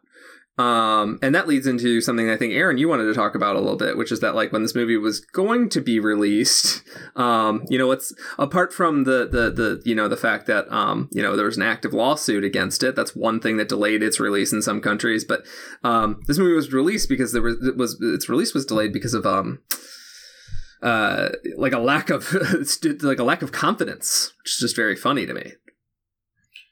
Yeah, I mean, there's even now, I think there's something like 500 spaghetti westerns that were made, and like maybe 50 that have ever been released in a proper way in the United States. It might be a little bit higher than that, but there, and then even then, of course, then you have the problem of like, with the way that like, what is it like? 60% of all movies released on video have never been released on DVD or streaming or something like that. So like there is a lot of those that did get a release, and then like there's just they kind of don't exist unless you're willing to track down a VHS copy, or I guess go to Italy and hope they've been released in some format there. So this, like, you know, America as a whole was kind of done with the Western by the time this movie came out. Like it was not exactly something like TV wise. It was obviously a staple, and although at that point, you know, there's 3 television networks, you could probably put anything on, and for the most part, it will probably garner a audience. But for the most part, movies had moved on from Western. You have like the death of the Western John Ford movie, who is obviously one of the most iconic, Western directors. And that comes out in 1962, The Man Who Shot Liberty Valance. So like we're at the end of this when the spaghetti westerns start taking off in Italy, because they were getting delayed releases of American westerns, and the directors who were making the sword and sandal peplum films were were getting inspired by those movies as they made their way over. So they were a little bit, both inspired, but a little bit late when it came to where their inspiration was coming from. So yeah, like it wasn't, I think it was Cannes where this movie premiered, though. There was also just a suspicion that like, in a lot of ways, like,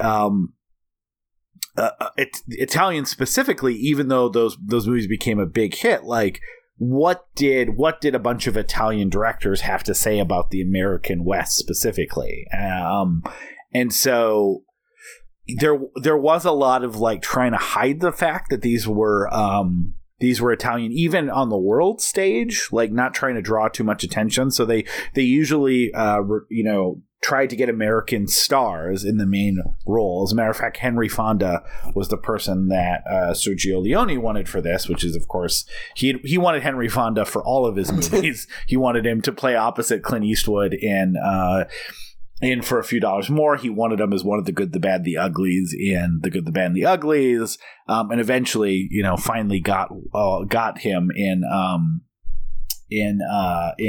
Once Upon a Time in the West. Same with Charles Bronson. Charles Bronson was the second choice. So it kind of tells you like that these people were falling in love with these like Western staples and trying to get them in their movies, and eventually settled on Clint Eastwood, who was a television star on Rawhide, but not a movie star. And so like these are kind of almost like they were meant to be disguised originally as like, hey, no one's going to want to pay money to see an Italian American Western. So like, we're going to make it seem like, that's not the case. And that's why when it premiered at Cannes, I believe, or, it was under the name of directed by Bob Robertson. So even though that movie at that place got a lot of accolades, this movie became a huge hit in Italy. No one knew who Sergio Leone was until like the next one. Basically, because it was released as Bob Robertson too, to even further Americanize it, right? Each one got a little bit more American until Once Upon a Time in the West is like a fully American principal cast, right? And another thing to throw in is that like the guy who they originally this isn't the first spaghetti western. There was a previous one that again the name is slipping, which is almost maybe a lesson in and of itself. The lead in it was an American actor who they were going to get for this, and then he was like not really interested in the script, and he recommended Eastwood. And he said, this actor has said in a quote, "My greatest contribution to cinema is telling Sergio Leone to go meet with Clint Eastwood," which is kind of a funny thing. Like they were hungry for a sense of like American legitimacy, and then these movies ended up making a ton of money, not just in America. Fistful of Dollars made more money than Yojimbo in Japan. Yeah, and also, I mean, worth noting, not only was this not the first one, this was not even like in the first 30 or 40, right? Like spaghetti westerns starting to get made in Italy in 1961. So this is 3 years after, but this is the first one that really kind of became first an international hit, and then 3 years later when they released this and the other two in the same year in America, huge successes in America at a time when, you know, the Western was for the most part it's kind of first death, so to speak. And that's why it's so cool to see this, to have the movie culminate with this quote unquote dead man walking out, refusing to die, and it just made Clint Eastwood a star. Like it's a star-making turn throughout the movie, but having this powerful sequence where you're just a static wide shot of Clint Eastwood refusing to die as he marches towards this climactic confrontation, like, that's the sort of shit you don't forget. Do we want to talk about the filmmaking a little bit here? Like, why does this feel different? Why were American audiences that didn't fucking want to see a Western, all of a sudden they were like, this is worth leaving the house for? Yeah, I think that makes sense. I mean, at the end, like, it's not as complex as, like, you may think. Like, you can talk about the violence and some of the other things, or just the anti-hero nature, but, like, most of, like, you know, American Westerns as a whole are like almost decades removed myth making of stuff that, like, didn't exist, right? Like, our idea of the American West comes from Western films for the most part at this point in our history, and a lot of but a lot of those came from, like, guys who survived and were trying to make themselves look good. It's like Blood Meridian is based on, like, a horrific real life account of a guy who was like, yep, I did a lot of scalping at the border. But, like, everything we think about for the most part of, like, the town with the sheriff and, like, a law, like, it's not, you know, it is from the myth making that was happening as the West disappeared, like in the 30s and the 40s and stuff like that. At that point, you know, the untamed West was, you know, in the same way that some people, like, you know, in 2020 or 2021 go, I miss the old days when polio was a thing, and other diseases that we can, like, these people in the 30s and 40s were like, hey, everywhere we go, we can talk to people by cars and planes, and we can drive, you know, phones, and we can drive places in our cars, and everything else. And, you know, they were long, you know, like most recent myth making that cultures do, they were longing for the time when, quote unquote, like, men can be men and you had to make it for your own. And that's, you know, very, very specifically, that whole Manifest Destiny and the idea of, like, one person taming the West is, like, very specifically an American, thing. And the movies reflected that ideology. And so, you know, when you have, this type of movie that kind of posits the American West as, yeah, sure, lawless, and everything else, but also just completely or immoral. Like, that there was a violence and a cost to be paid, and no one was, like, this amount of bloodshed doesn't really leave space for heroes in something.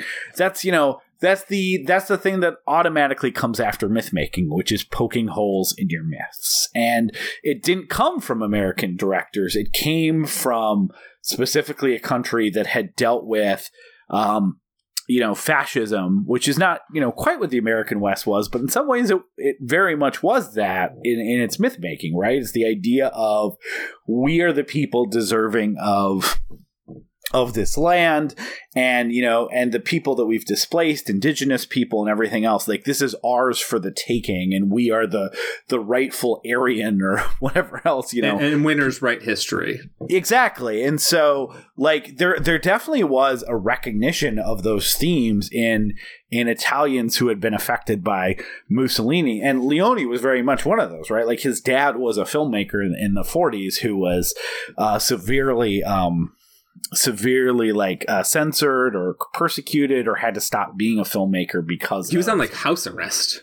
Yeah, because of Mussolini. So, like, you know, there is definitely a sense of, like, a recognition of an element of fascism, but also, like, a filmmaker like group that most of the filmmakers that made spaghetti westerns came again from those peplum movies. That idea of blowing up myths into thematically larger than life scale. So you just have like this perfect mix of poking holes in myths, blowing them up in a way that also just visually is unrecognizable to Americans, because they shot, they're not shooting in the backlot of California. They're shooting in Spain and other places that have landscapes that look foreign to Americans. And also just recognizing that, like, as some American Westerns started to do with like the Oxbow incident, or later on, The Man Who Shot Liberty Valance and stuff like that, that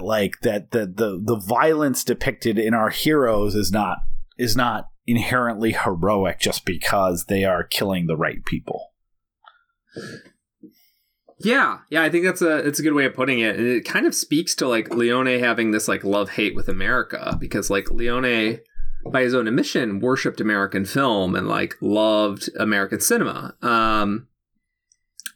But when the war was ending, he saw Americans as occupiers. Like, though he was happy to see, the fascists gone, he saw these occupiers as, another bully. And so like you can see in the movies this sort of like love-hate for Americans. Like, he loves this idea of this American singular hero, this guy that can walk into a town and make his own fate, but also a guy that causes a great deal of destruction. Like, you could write a whole book about how Westerns, when they try and undo the myth, they actually reinstate the myth. And like, because like there's always a sense of romanticism. I think there's very few Westerns that don't have a sense of romanticism. One of my favorite movies in the world is The Wild Bunch.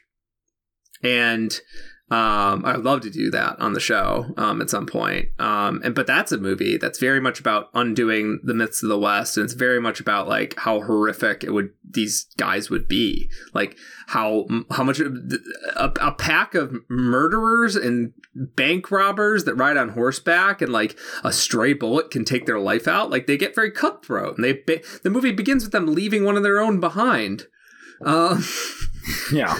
Like, and shooting a random guy in the middle of the street, like in front of a bunch of children. Like, the Wild Bunch is an amazing movie, but it's very much taking part the West. That movie still has this sort of romantic myth making that like, the two lead characters are like almost reflecting, who are trying to kill each other and hunting each other down, are almost reflecting on like the good old days. Well, yeah, because it's Death of the West because of technology, right? So it's still very much like in the same like wavelength as most American Westerns from the 40s and 50s, which is like most of like there's basically two major conflicts in like American Westerns at the time, and sometimes they're linked. It's either like, one man standing for justice in a lawless frontier, or the encroaching technology that's making their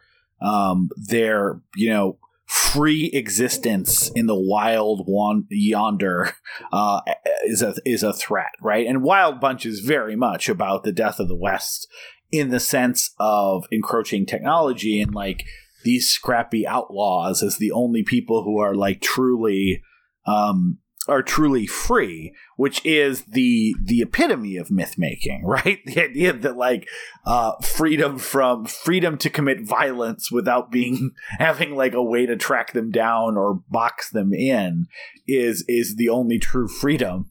Is I mean, that's like hashtag America.text, right? Yeah, exactly. I keep thinking of that quote attributed to Truffaut that nobody has made an anti-war movie. Yeah.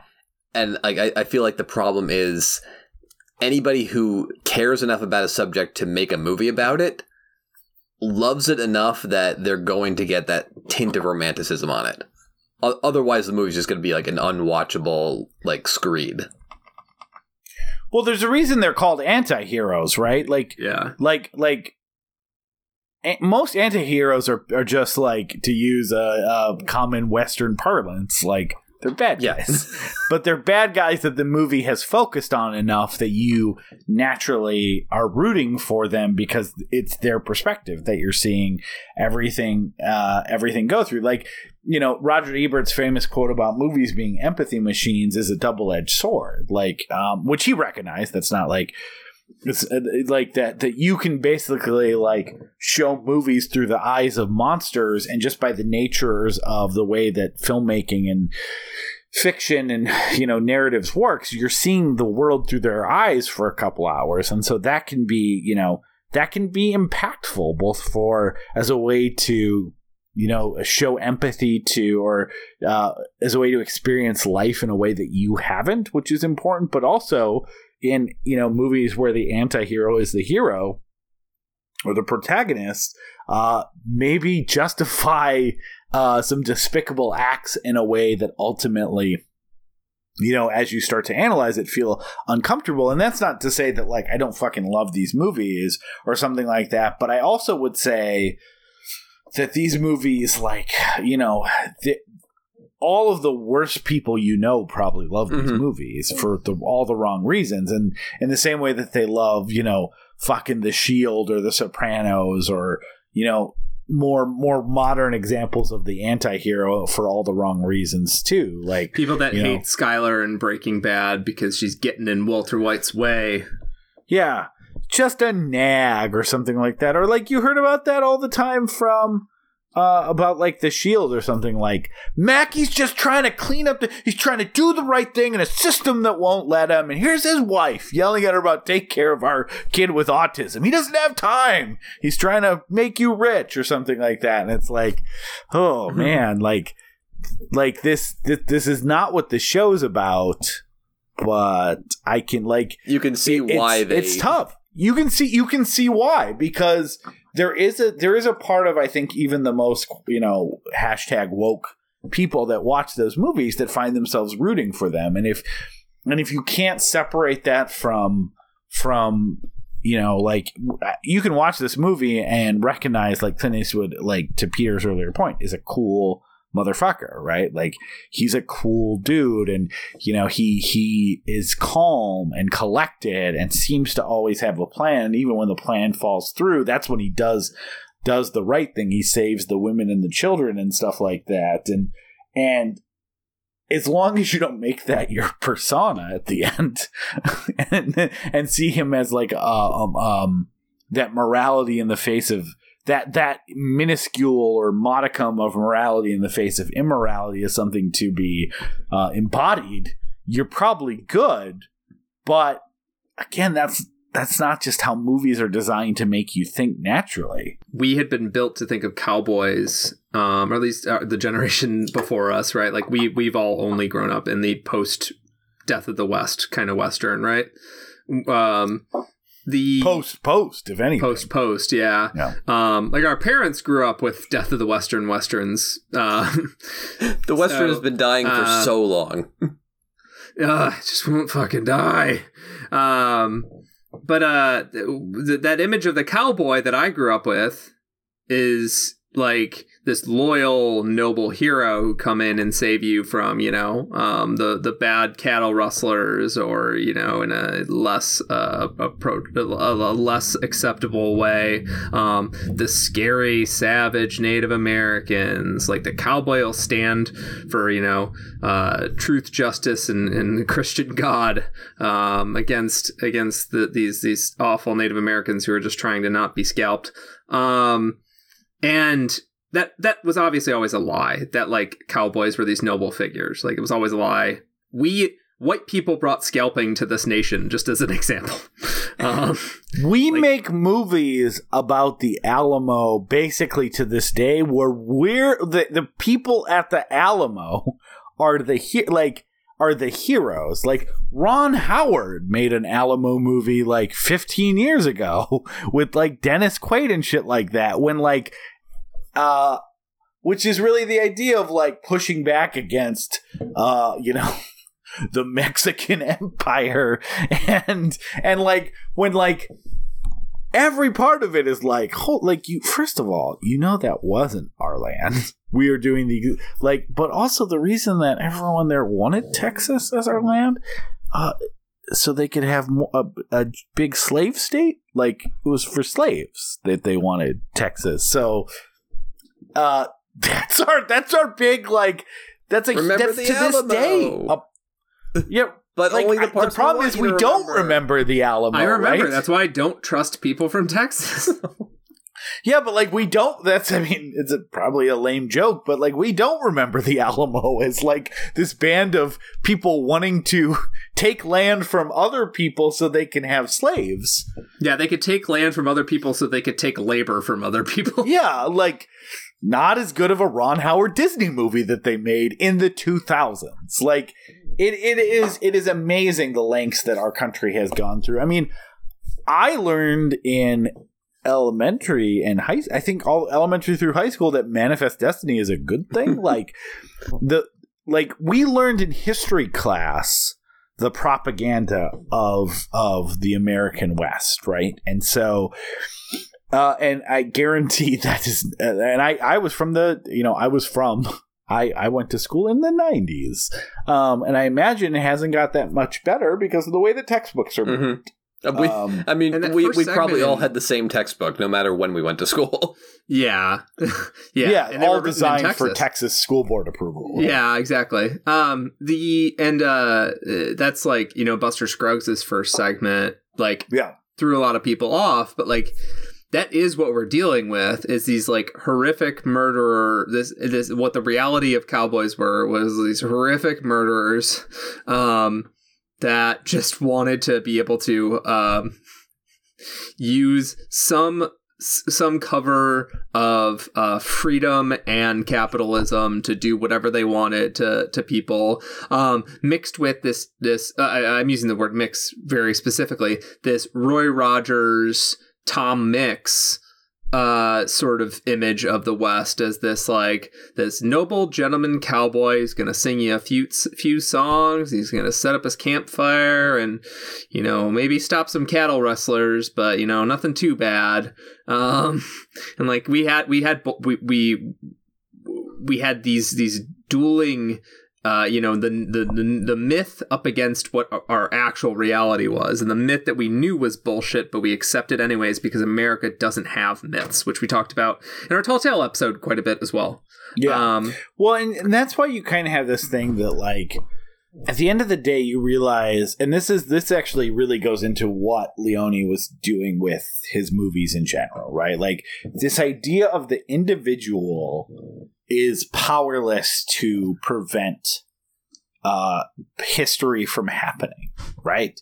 Again, that gets more explicit as his movies go on, and I'm excited to talk about those. But that is kind of always where he started. Like, you are, as an individual, you are powerless to stop the march of history. And that's something that, like, again, happened with the American West that a lot of us had to learn in retrospect. But it's not something that has ever stopped happening, right? Like, I think a lot of lefties like ourselves were, like, pulling our hair out at the concept that, like, George W. Bush has gotten some weird rehabilitation as, like, a pretty good president and stuff like that, that even, like, Democrats and liberals and other people have come to. And it's just because, like, at the end of the day, like, you are almost powerless against the tide of the story that history wants to tell. So even though, people were there with our own eyes and probably were like, Bush in 2008 had a 27% approval rating. Like, that doesn't speak to a country that was ready to embrace him. But, like, since everything becomes through the eyes of history, they look back on that era of fondness compared to the worst monster. And instead of recognizing, like, that being Donald Trump or current Republican fascism and stuff like that being a outgrowth of the thing that happened before, instead we myth make Reagan and we myth make George W. Bush and all these people that are not looking back in the past. So it's not a surprise that the American West has turned into, starting in the 30s and the 20s was like, hey, this was a pretty cool time. And we can tell these great, like, like stories. Peter, one of our first conversations about Westerns in general was about like that Westerns, in the 60s didn't die. They moved to science fiction. They moved to the Star Treks and, Wagon Train of the Stars. Famously pitched Star Trek as Wagon Train to the Stars. Like we're gonna do the same thing. We're gonna meet new cultures. We're gonna go from town to town, except the town. Yeah, the town. Yeah, and sleep with them. Yeah, what's the quote from Full Metal Jacket? I want to meet new and interesting people and murder them. Yeah, exactly. Like, but it's instead of going town to town, we're gonna go to planet, so we can have more interesting adventures and like. Or we're going to be an outpost like, we did Ghosts of Mars 3 or 4 years ago, right? Like it's just a Western, right? And on Mars with zombies instead of indigenous people. But you had John Carter, where you had a Western hero go to Mars. Yeah, Civil War hero. For the wrong and side. So, like, yeah, I mean, that's going to happen in these movies, too. Because remember, that's the thing, but that's the other thing. That's a myth making, right? Like the idea that people that fought for the Confederacy are more interesting protagonists because they like have all this baggage. They lost a war. There was a lost cause that they fought for, they believed in, and they didn't succeed. And so that is like that's a character or a premise for a character to build a story around. Whereas like.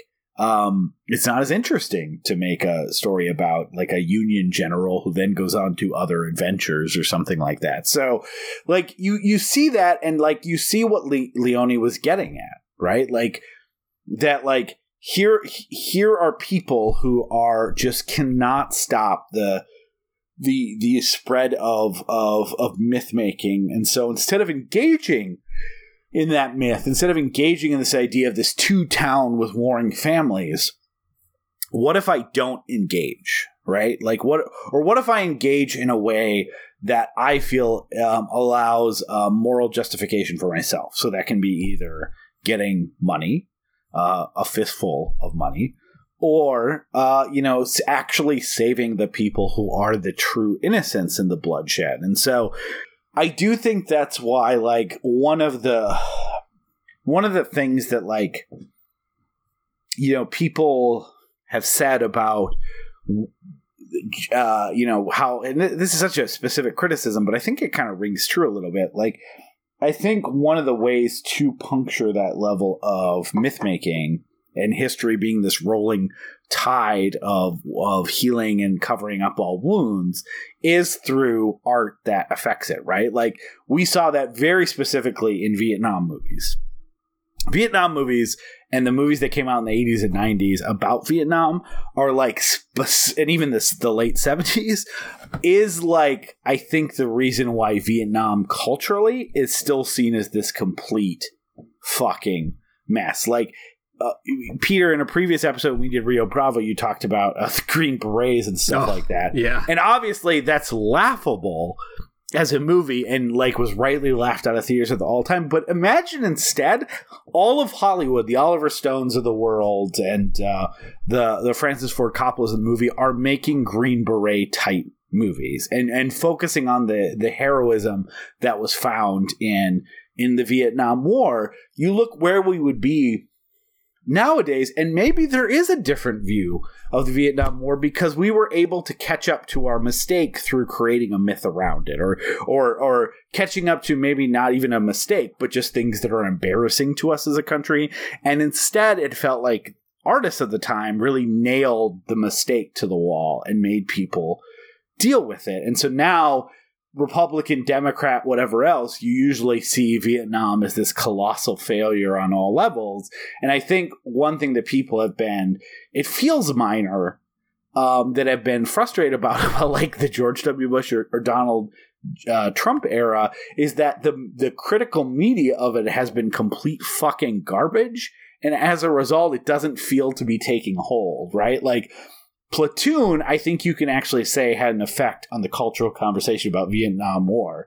I don't think W did about George W. Bush. Yeah, do you think War Inc.? What about Southland Tales? What's the war on terror movie that everyone talks about in film school and shows to their kids and makes them go, holy shit, what a colossal clusterfuck?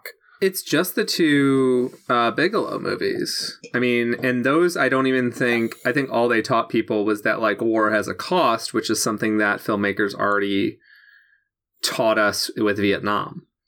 So yeah, I mean, the problem with both of those movies is that, again...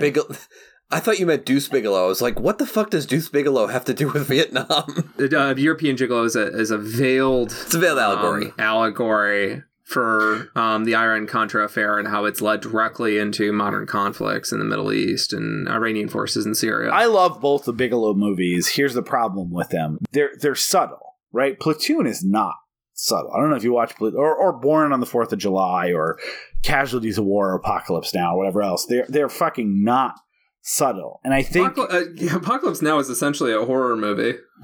Yeah, and I think and a lot of those movies are, right? And I think, like, again, this is not a criticism of the movies, but The Hurt Locker and Zero Dark 30 are very much based on, like, we're going to show all, like, the realistic take, and we're going to get that you as a person living in these times are going to be impacted by that.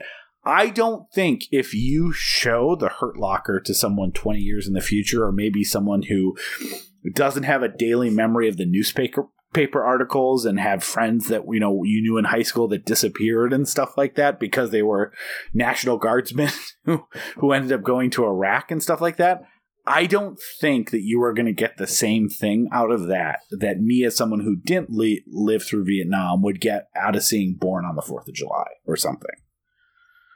I think they're just too, they're too drilled down, and that doesn't make them bad movies. But it does make them ineffective for, like, historical trying documents. to correct. Yeah, like, trying to correct not even historical the documents, scabbing over of history. Yeah, you're right. Like, historical opinions, almost.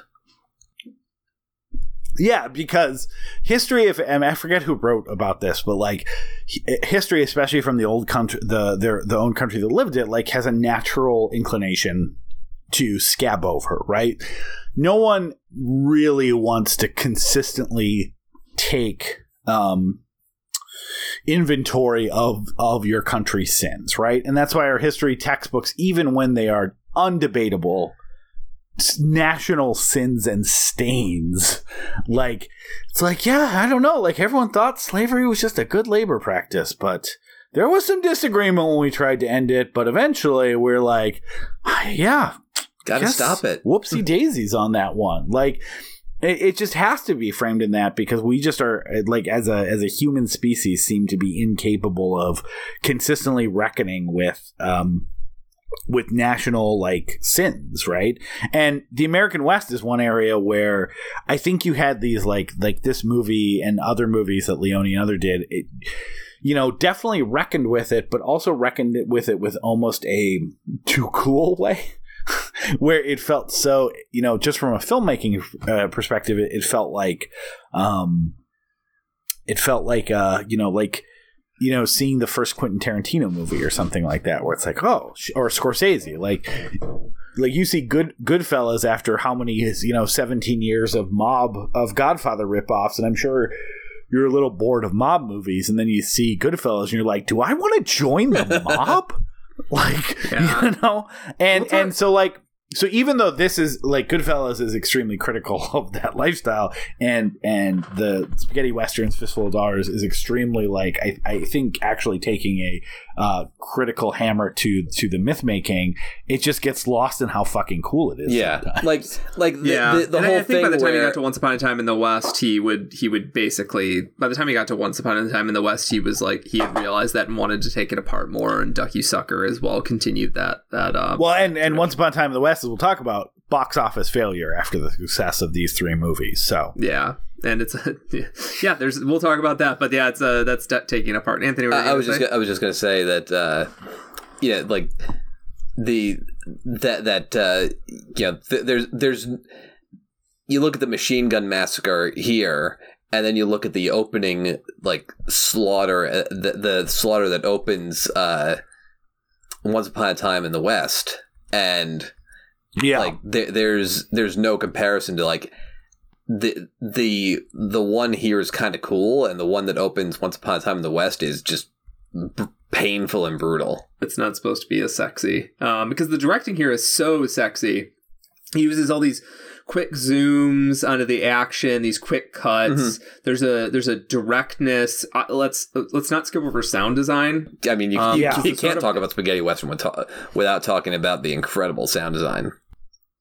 Because the way that bullets hit in this, actors are doing their falls. They're falling in the pig trough. They're spilling out of windows. Like, the actors are doing what actors. That's can the end do. of this There's suit. a little bit more blood, but yeah. I mean, I will say it's like 20% acting, 80% gravity. Well, Like, if they were not pulled towards the earth quickly, like most people are, I think these scenes get tougher. yeah. Which, if they had to wear some sort of weighted diver belts, maybe it would make scenes a little tougher, more dangerous. But yeah, this is not the sort of thing that like John Ford did, where like John Ford would do these sort of painterly frames even for action scenes. Yeah.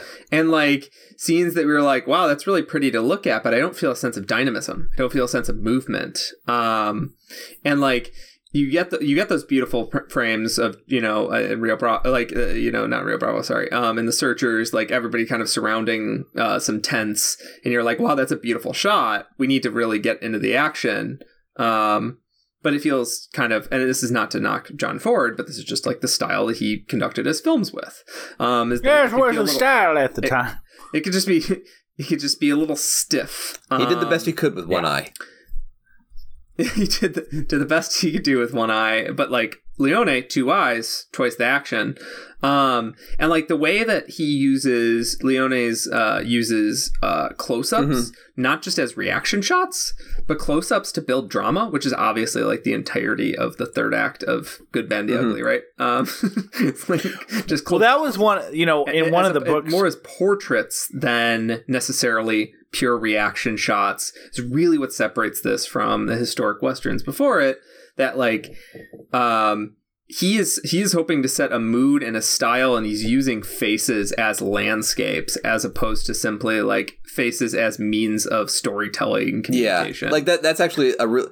I want you to keep an eye on this when you do the other movies. There's such an interesting progression in the final showdowns where Fistful of Dollars, there's so much wide shot in Eastwood kind of getting shot and standing up and keeping coming, and then you move on to A Few Dollars More where they're all standing in the circle and you see that circle, but he'll cut for like close-ups of the watch and the faces, and then you get to The Good, the Bad, and the Ugly where there's almost no establishing shot. Like, it's just face to face, like face, tight face, tight face, tight face, like weapons, tight face. It's just all in there. It got to a point of like subjectivity that like feels it's amazing when you watch Good and Bad and the Ugly up against later movies that would riff on it, like Edgar Wright's Fistful of Fingers and such, but also like more serious movies like Let the Corpses Tan, and like what those movies are essentially doing is like doing what Leone was on track to do in Good and Bad and the Ugly if he had gone and made a fourth movie in that style, which is like I'm gonna actually get rid of a lot of like the basic plot shit and just get right to like the feel of being in a moment. The feel in hands, the close-up of craggy faces, like he wanted to get to the texture. Well, and one of the things that like and why sometimes it's okay to read books about film. I don't want to pretend like this is my recognition, but one of the things I remember first about reading about Leone films is Roger Ebert has this great essay about Once Upon a Time in the West, and we talked about how in the opening scene it's a wide shot that becomes a close up without the camera moving, like this expansive landscape that all of a sudden you recognize someone is, and you see the crackly faces and the guy breathing and chewing and standing still. And in one of the books that I read, which I would actually, so I would say I did read 2 books about Leone's filmmaking as a way to prepare and to sound smart. I don't think either of the books are really all that good, but So but one of them, one of the things I did find interesting, there were nuggets here and there that I found interesting. Also, the ratings on Goodreads support the fact that the books I chose were not all that good. But one of them by Robert Kumbaugh talks about how like that kind of close-up style with like the constant close-up on the faces being intermixed or sometimes existing within the same shot as these expansive wide shots is an example of like a director really taking the themes of his movies and turning it into a filmmaking style. Because as I mentioned before, like his movies are very much always about like these individuals within the expanse of history and myths and the Old West. And like that way of directing reflects that, right? Like you have these constant close-ups on these like sunburned, like somehow Clint Eastwood was younger than me when he made this movie, and he looks 100 years older than me. Just because like it shows that individual in the scope of the landscape that they are, which is exactly what he was always trying to show in his films. So you don't need to read that book. That's the one interesting nugget I took. I got more out of reading reviews at the time and like the Eberts than I feel like I did reading 2 whole fucking books. So yeah, let's go to final thoughts. Anthony, do you have any final thoughts on? You know, for all the talk of nihilism and Eastwood like doing the right thing for that family, I think it's fascinating that you do, like, for as much as they deny nihilism, there is kind of baked into the action of it the fact that Ramon shoots through the heart and Eastwood ultimately wins against him by hardening his heart. That's a great call out. The end of the movie is kind of like a weird trick. Like Eastwood could have beaten him in a one-on-one duel or something, but and then his innkeeper buddy like saves him from the one guy he missed. Like he needs to beat him down in several different ways, right? Like he's found that his Achilles heel is that he only shoots for the heart, even when it doesn't make sense anymore. And then so he's got that, and then he after his Achilles heel thing, fails, he's like, all right, we'll actually do a final duel. And then he just utterly smokes him, like, in half a second, right? Yeah, great. I love that moment. Pulls out his gun and kills the 4 people surrounding Ramon in like a millisecond. It feels like without camera tricks. It's an afterthought, basically. He's like, you weren't the threat. Ramon was the threat. Yeah, I'm just gonna clear all these pieces off the floor, the board. It's barely even a lift to the gun for him. Like it doesn't seem painful, and then I'm gonna make Ramon suffer. I've been pretty serious, especially this back half, so I think my final thought should reflect that. I think the most important part, if you have a blood feud with someone in the same town that you live in, you gotta find a bigger town. Like it's a street. I don't quite understand how like people went to the store to buy things, like theoretically like walk to church or something like that. Like the town is 8 buildings in a block and there's a blood feud. Like you just need more space if you're gonna decide that one of the other families in the town. So you're saying they needed some sort of social distancing? I'm just saying, like, look, Hatfield McCoys, they have different giant tracts of land, and then they fight through there. Like, I just think the general machinations of daily life would be severely impacted by your, blood feud. And then, like, imagine if, like, your neighbor kidnapped your wife and your kid. That'd be weird. Like, it feels like if someone like in Minneapolis, St. Paul kidnapped my wife and 50% of my kids. Only half? It would. Well, I'm just trying to make a 1-to-1 analogy here. Like if someone in like, let's say even like a smaller town, like a Bismarck, North Dakota, town of like 100,000 people, right? Like I have a blood feud someone there, and then they kidnap someone in my family. Like it feels like, yeah, I'm gonna have to do some work to get them back.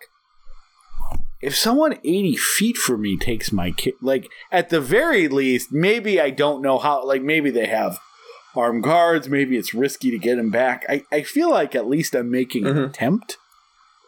sooner. Like you can spend literally an hour and go through every building in town. yeah, it's too small, and that's why like I always say it to the when I go to speak at schools, I always try to tell the kids like blood feuds are great, especially if you're trying to gain wealth and snuff out other people who are powerful. Just make sure you got the space to move around in it, like stretch your legs.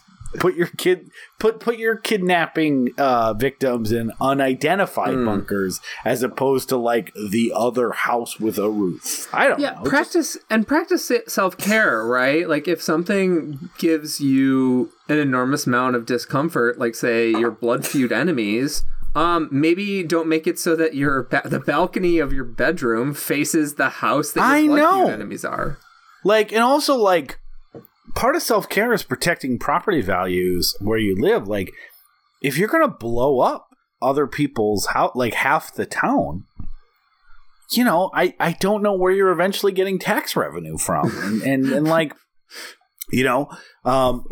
making sure that you have enough money that the bank has loaned you for your mortgage so you could potentially sell it to other sellers or, increase your overall wealth is like something to consider during your blood feud. Like, when you're having your blood feud, it's very easy to just put that aside and focus on murdering other people. And like Peter said, when you're in the middle of trying to murder a different family, think about yourself again. Like, it's okay. It's okay to go, I want to be able to take a walk and not be worried because I'm walking 8 inches that someone will kill me. If you're not doing physical activity, you're not going to be able to torture the people you're holding close. That's important too. Like, how are you going to get exercise when the gym is owned by the Rojos?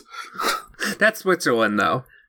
Well, of course. That was not defined. That's the only way that they actually have their peace talks is by spotting one another. But that's a good call out, though. Switzerland is a neutral country and cowards, of course. But yes, Anthony, thank you so for having much me. I'll see you again in 5 years. Yeah, this is so fun. I'll see you.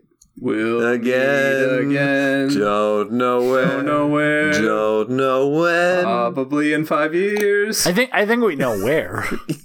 Right here. Right over in Skype. the liminal space. Yeah.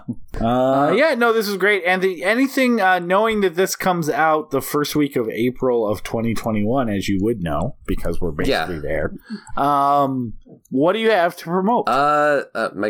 My Instagram feeds, my photography one, which is AT Pizzo, and my other one, the at Pizzo_cartoons, where all my illustrations live. Anthony's also, so if you look in the this displays on both Spotify and SoundCloud if you're listening through there, and you see the artwork for this episode was designed by Anthony, but also if you are aware of our show's logo. Our logo, and I even used the picture. I just noticed that today as my Twitter my Twitter avatar and my Letterboxd avatar. I like it so much. I do like the way you came out in that. So, way better than real life, and that's why I have chosen that as the way that I interact with the world. But no, Anthony's a fantastic artist. I love the artwork that you do, and I definitely have just seen it only like.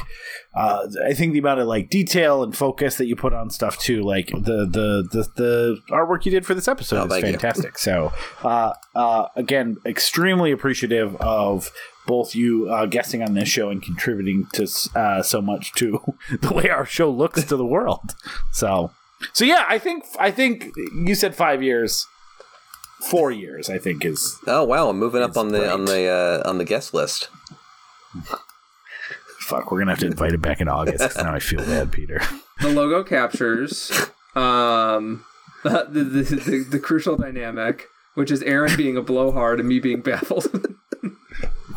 It's the central dynamic of the show.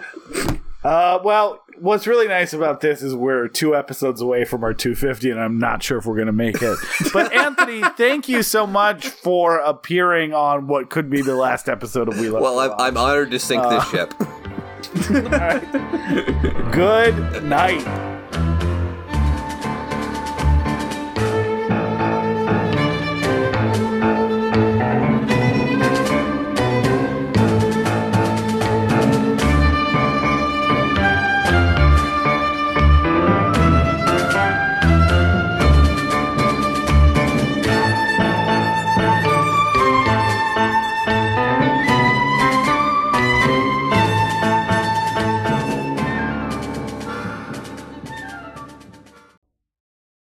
Thank you so much for listening to We Love to Watch.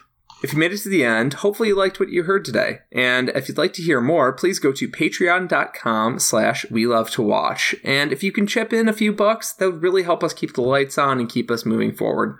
It wasn't an implicit threat by Peter. He just didn't know how to say it. But either way, we'll continue to make more. But it would be helpful as we explain to our loved ones where all our money is going, which is all on server space.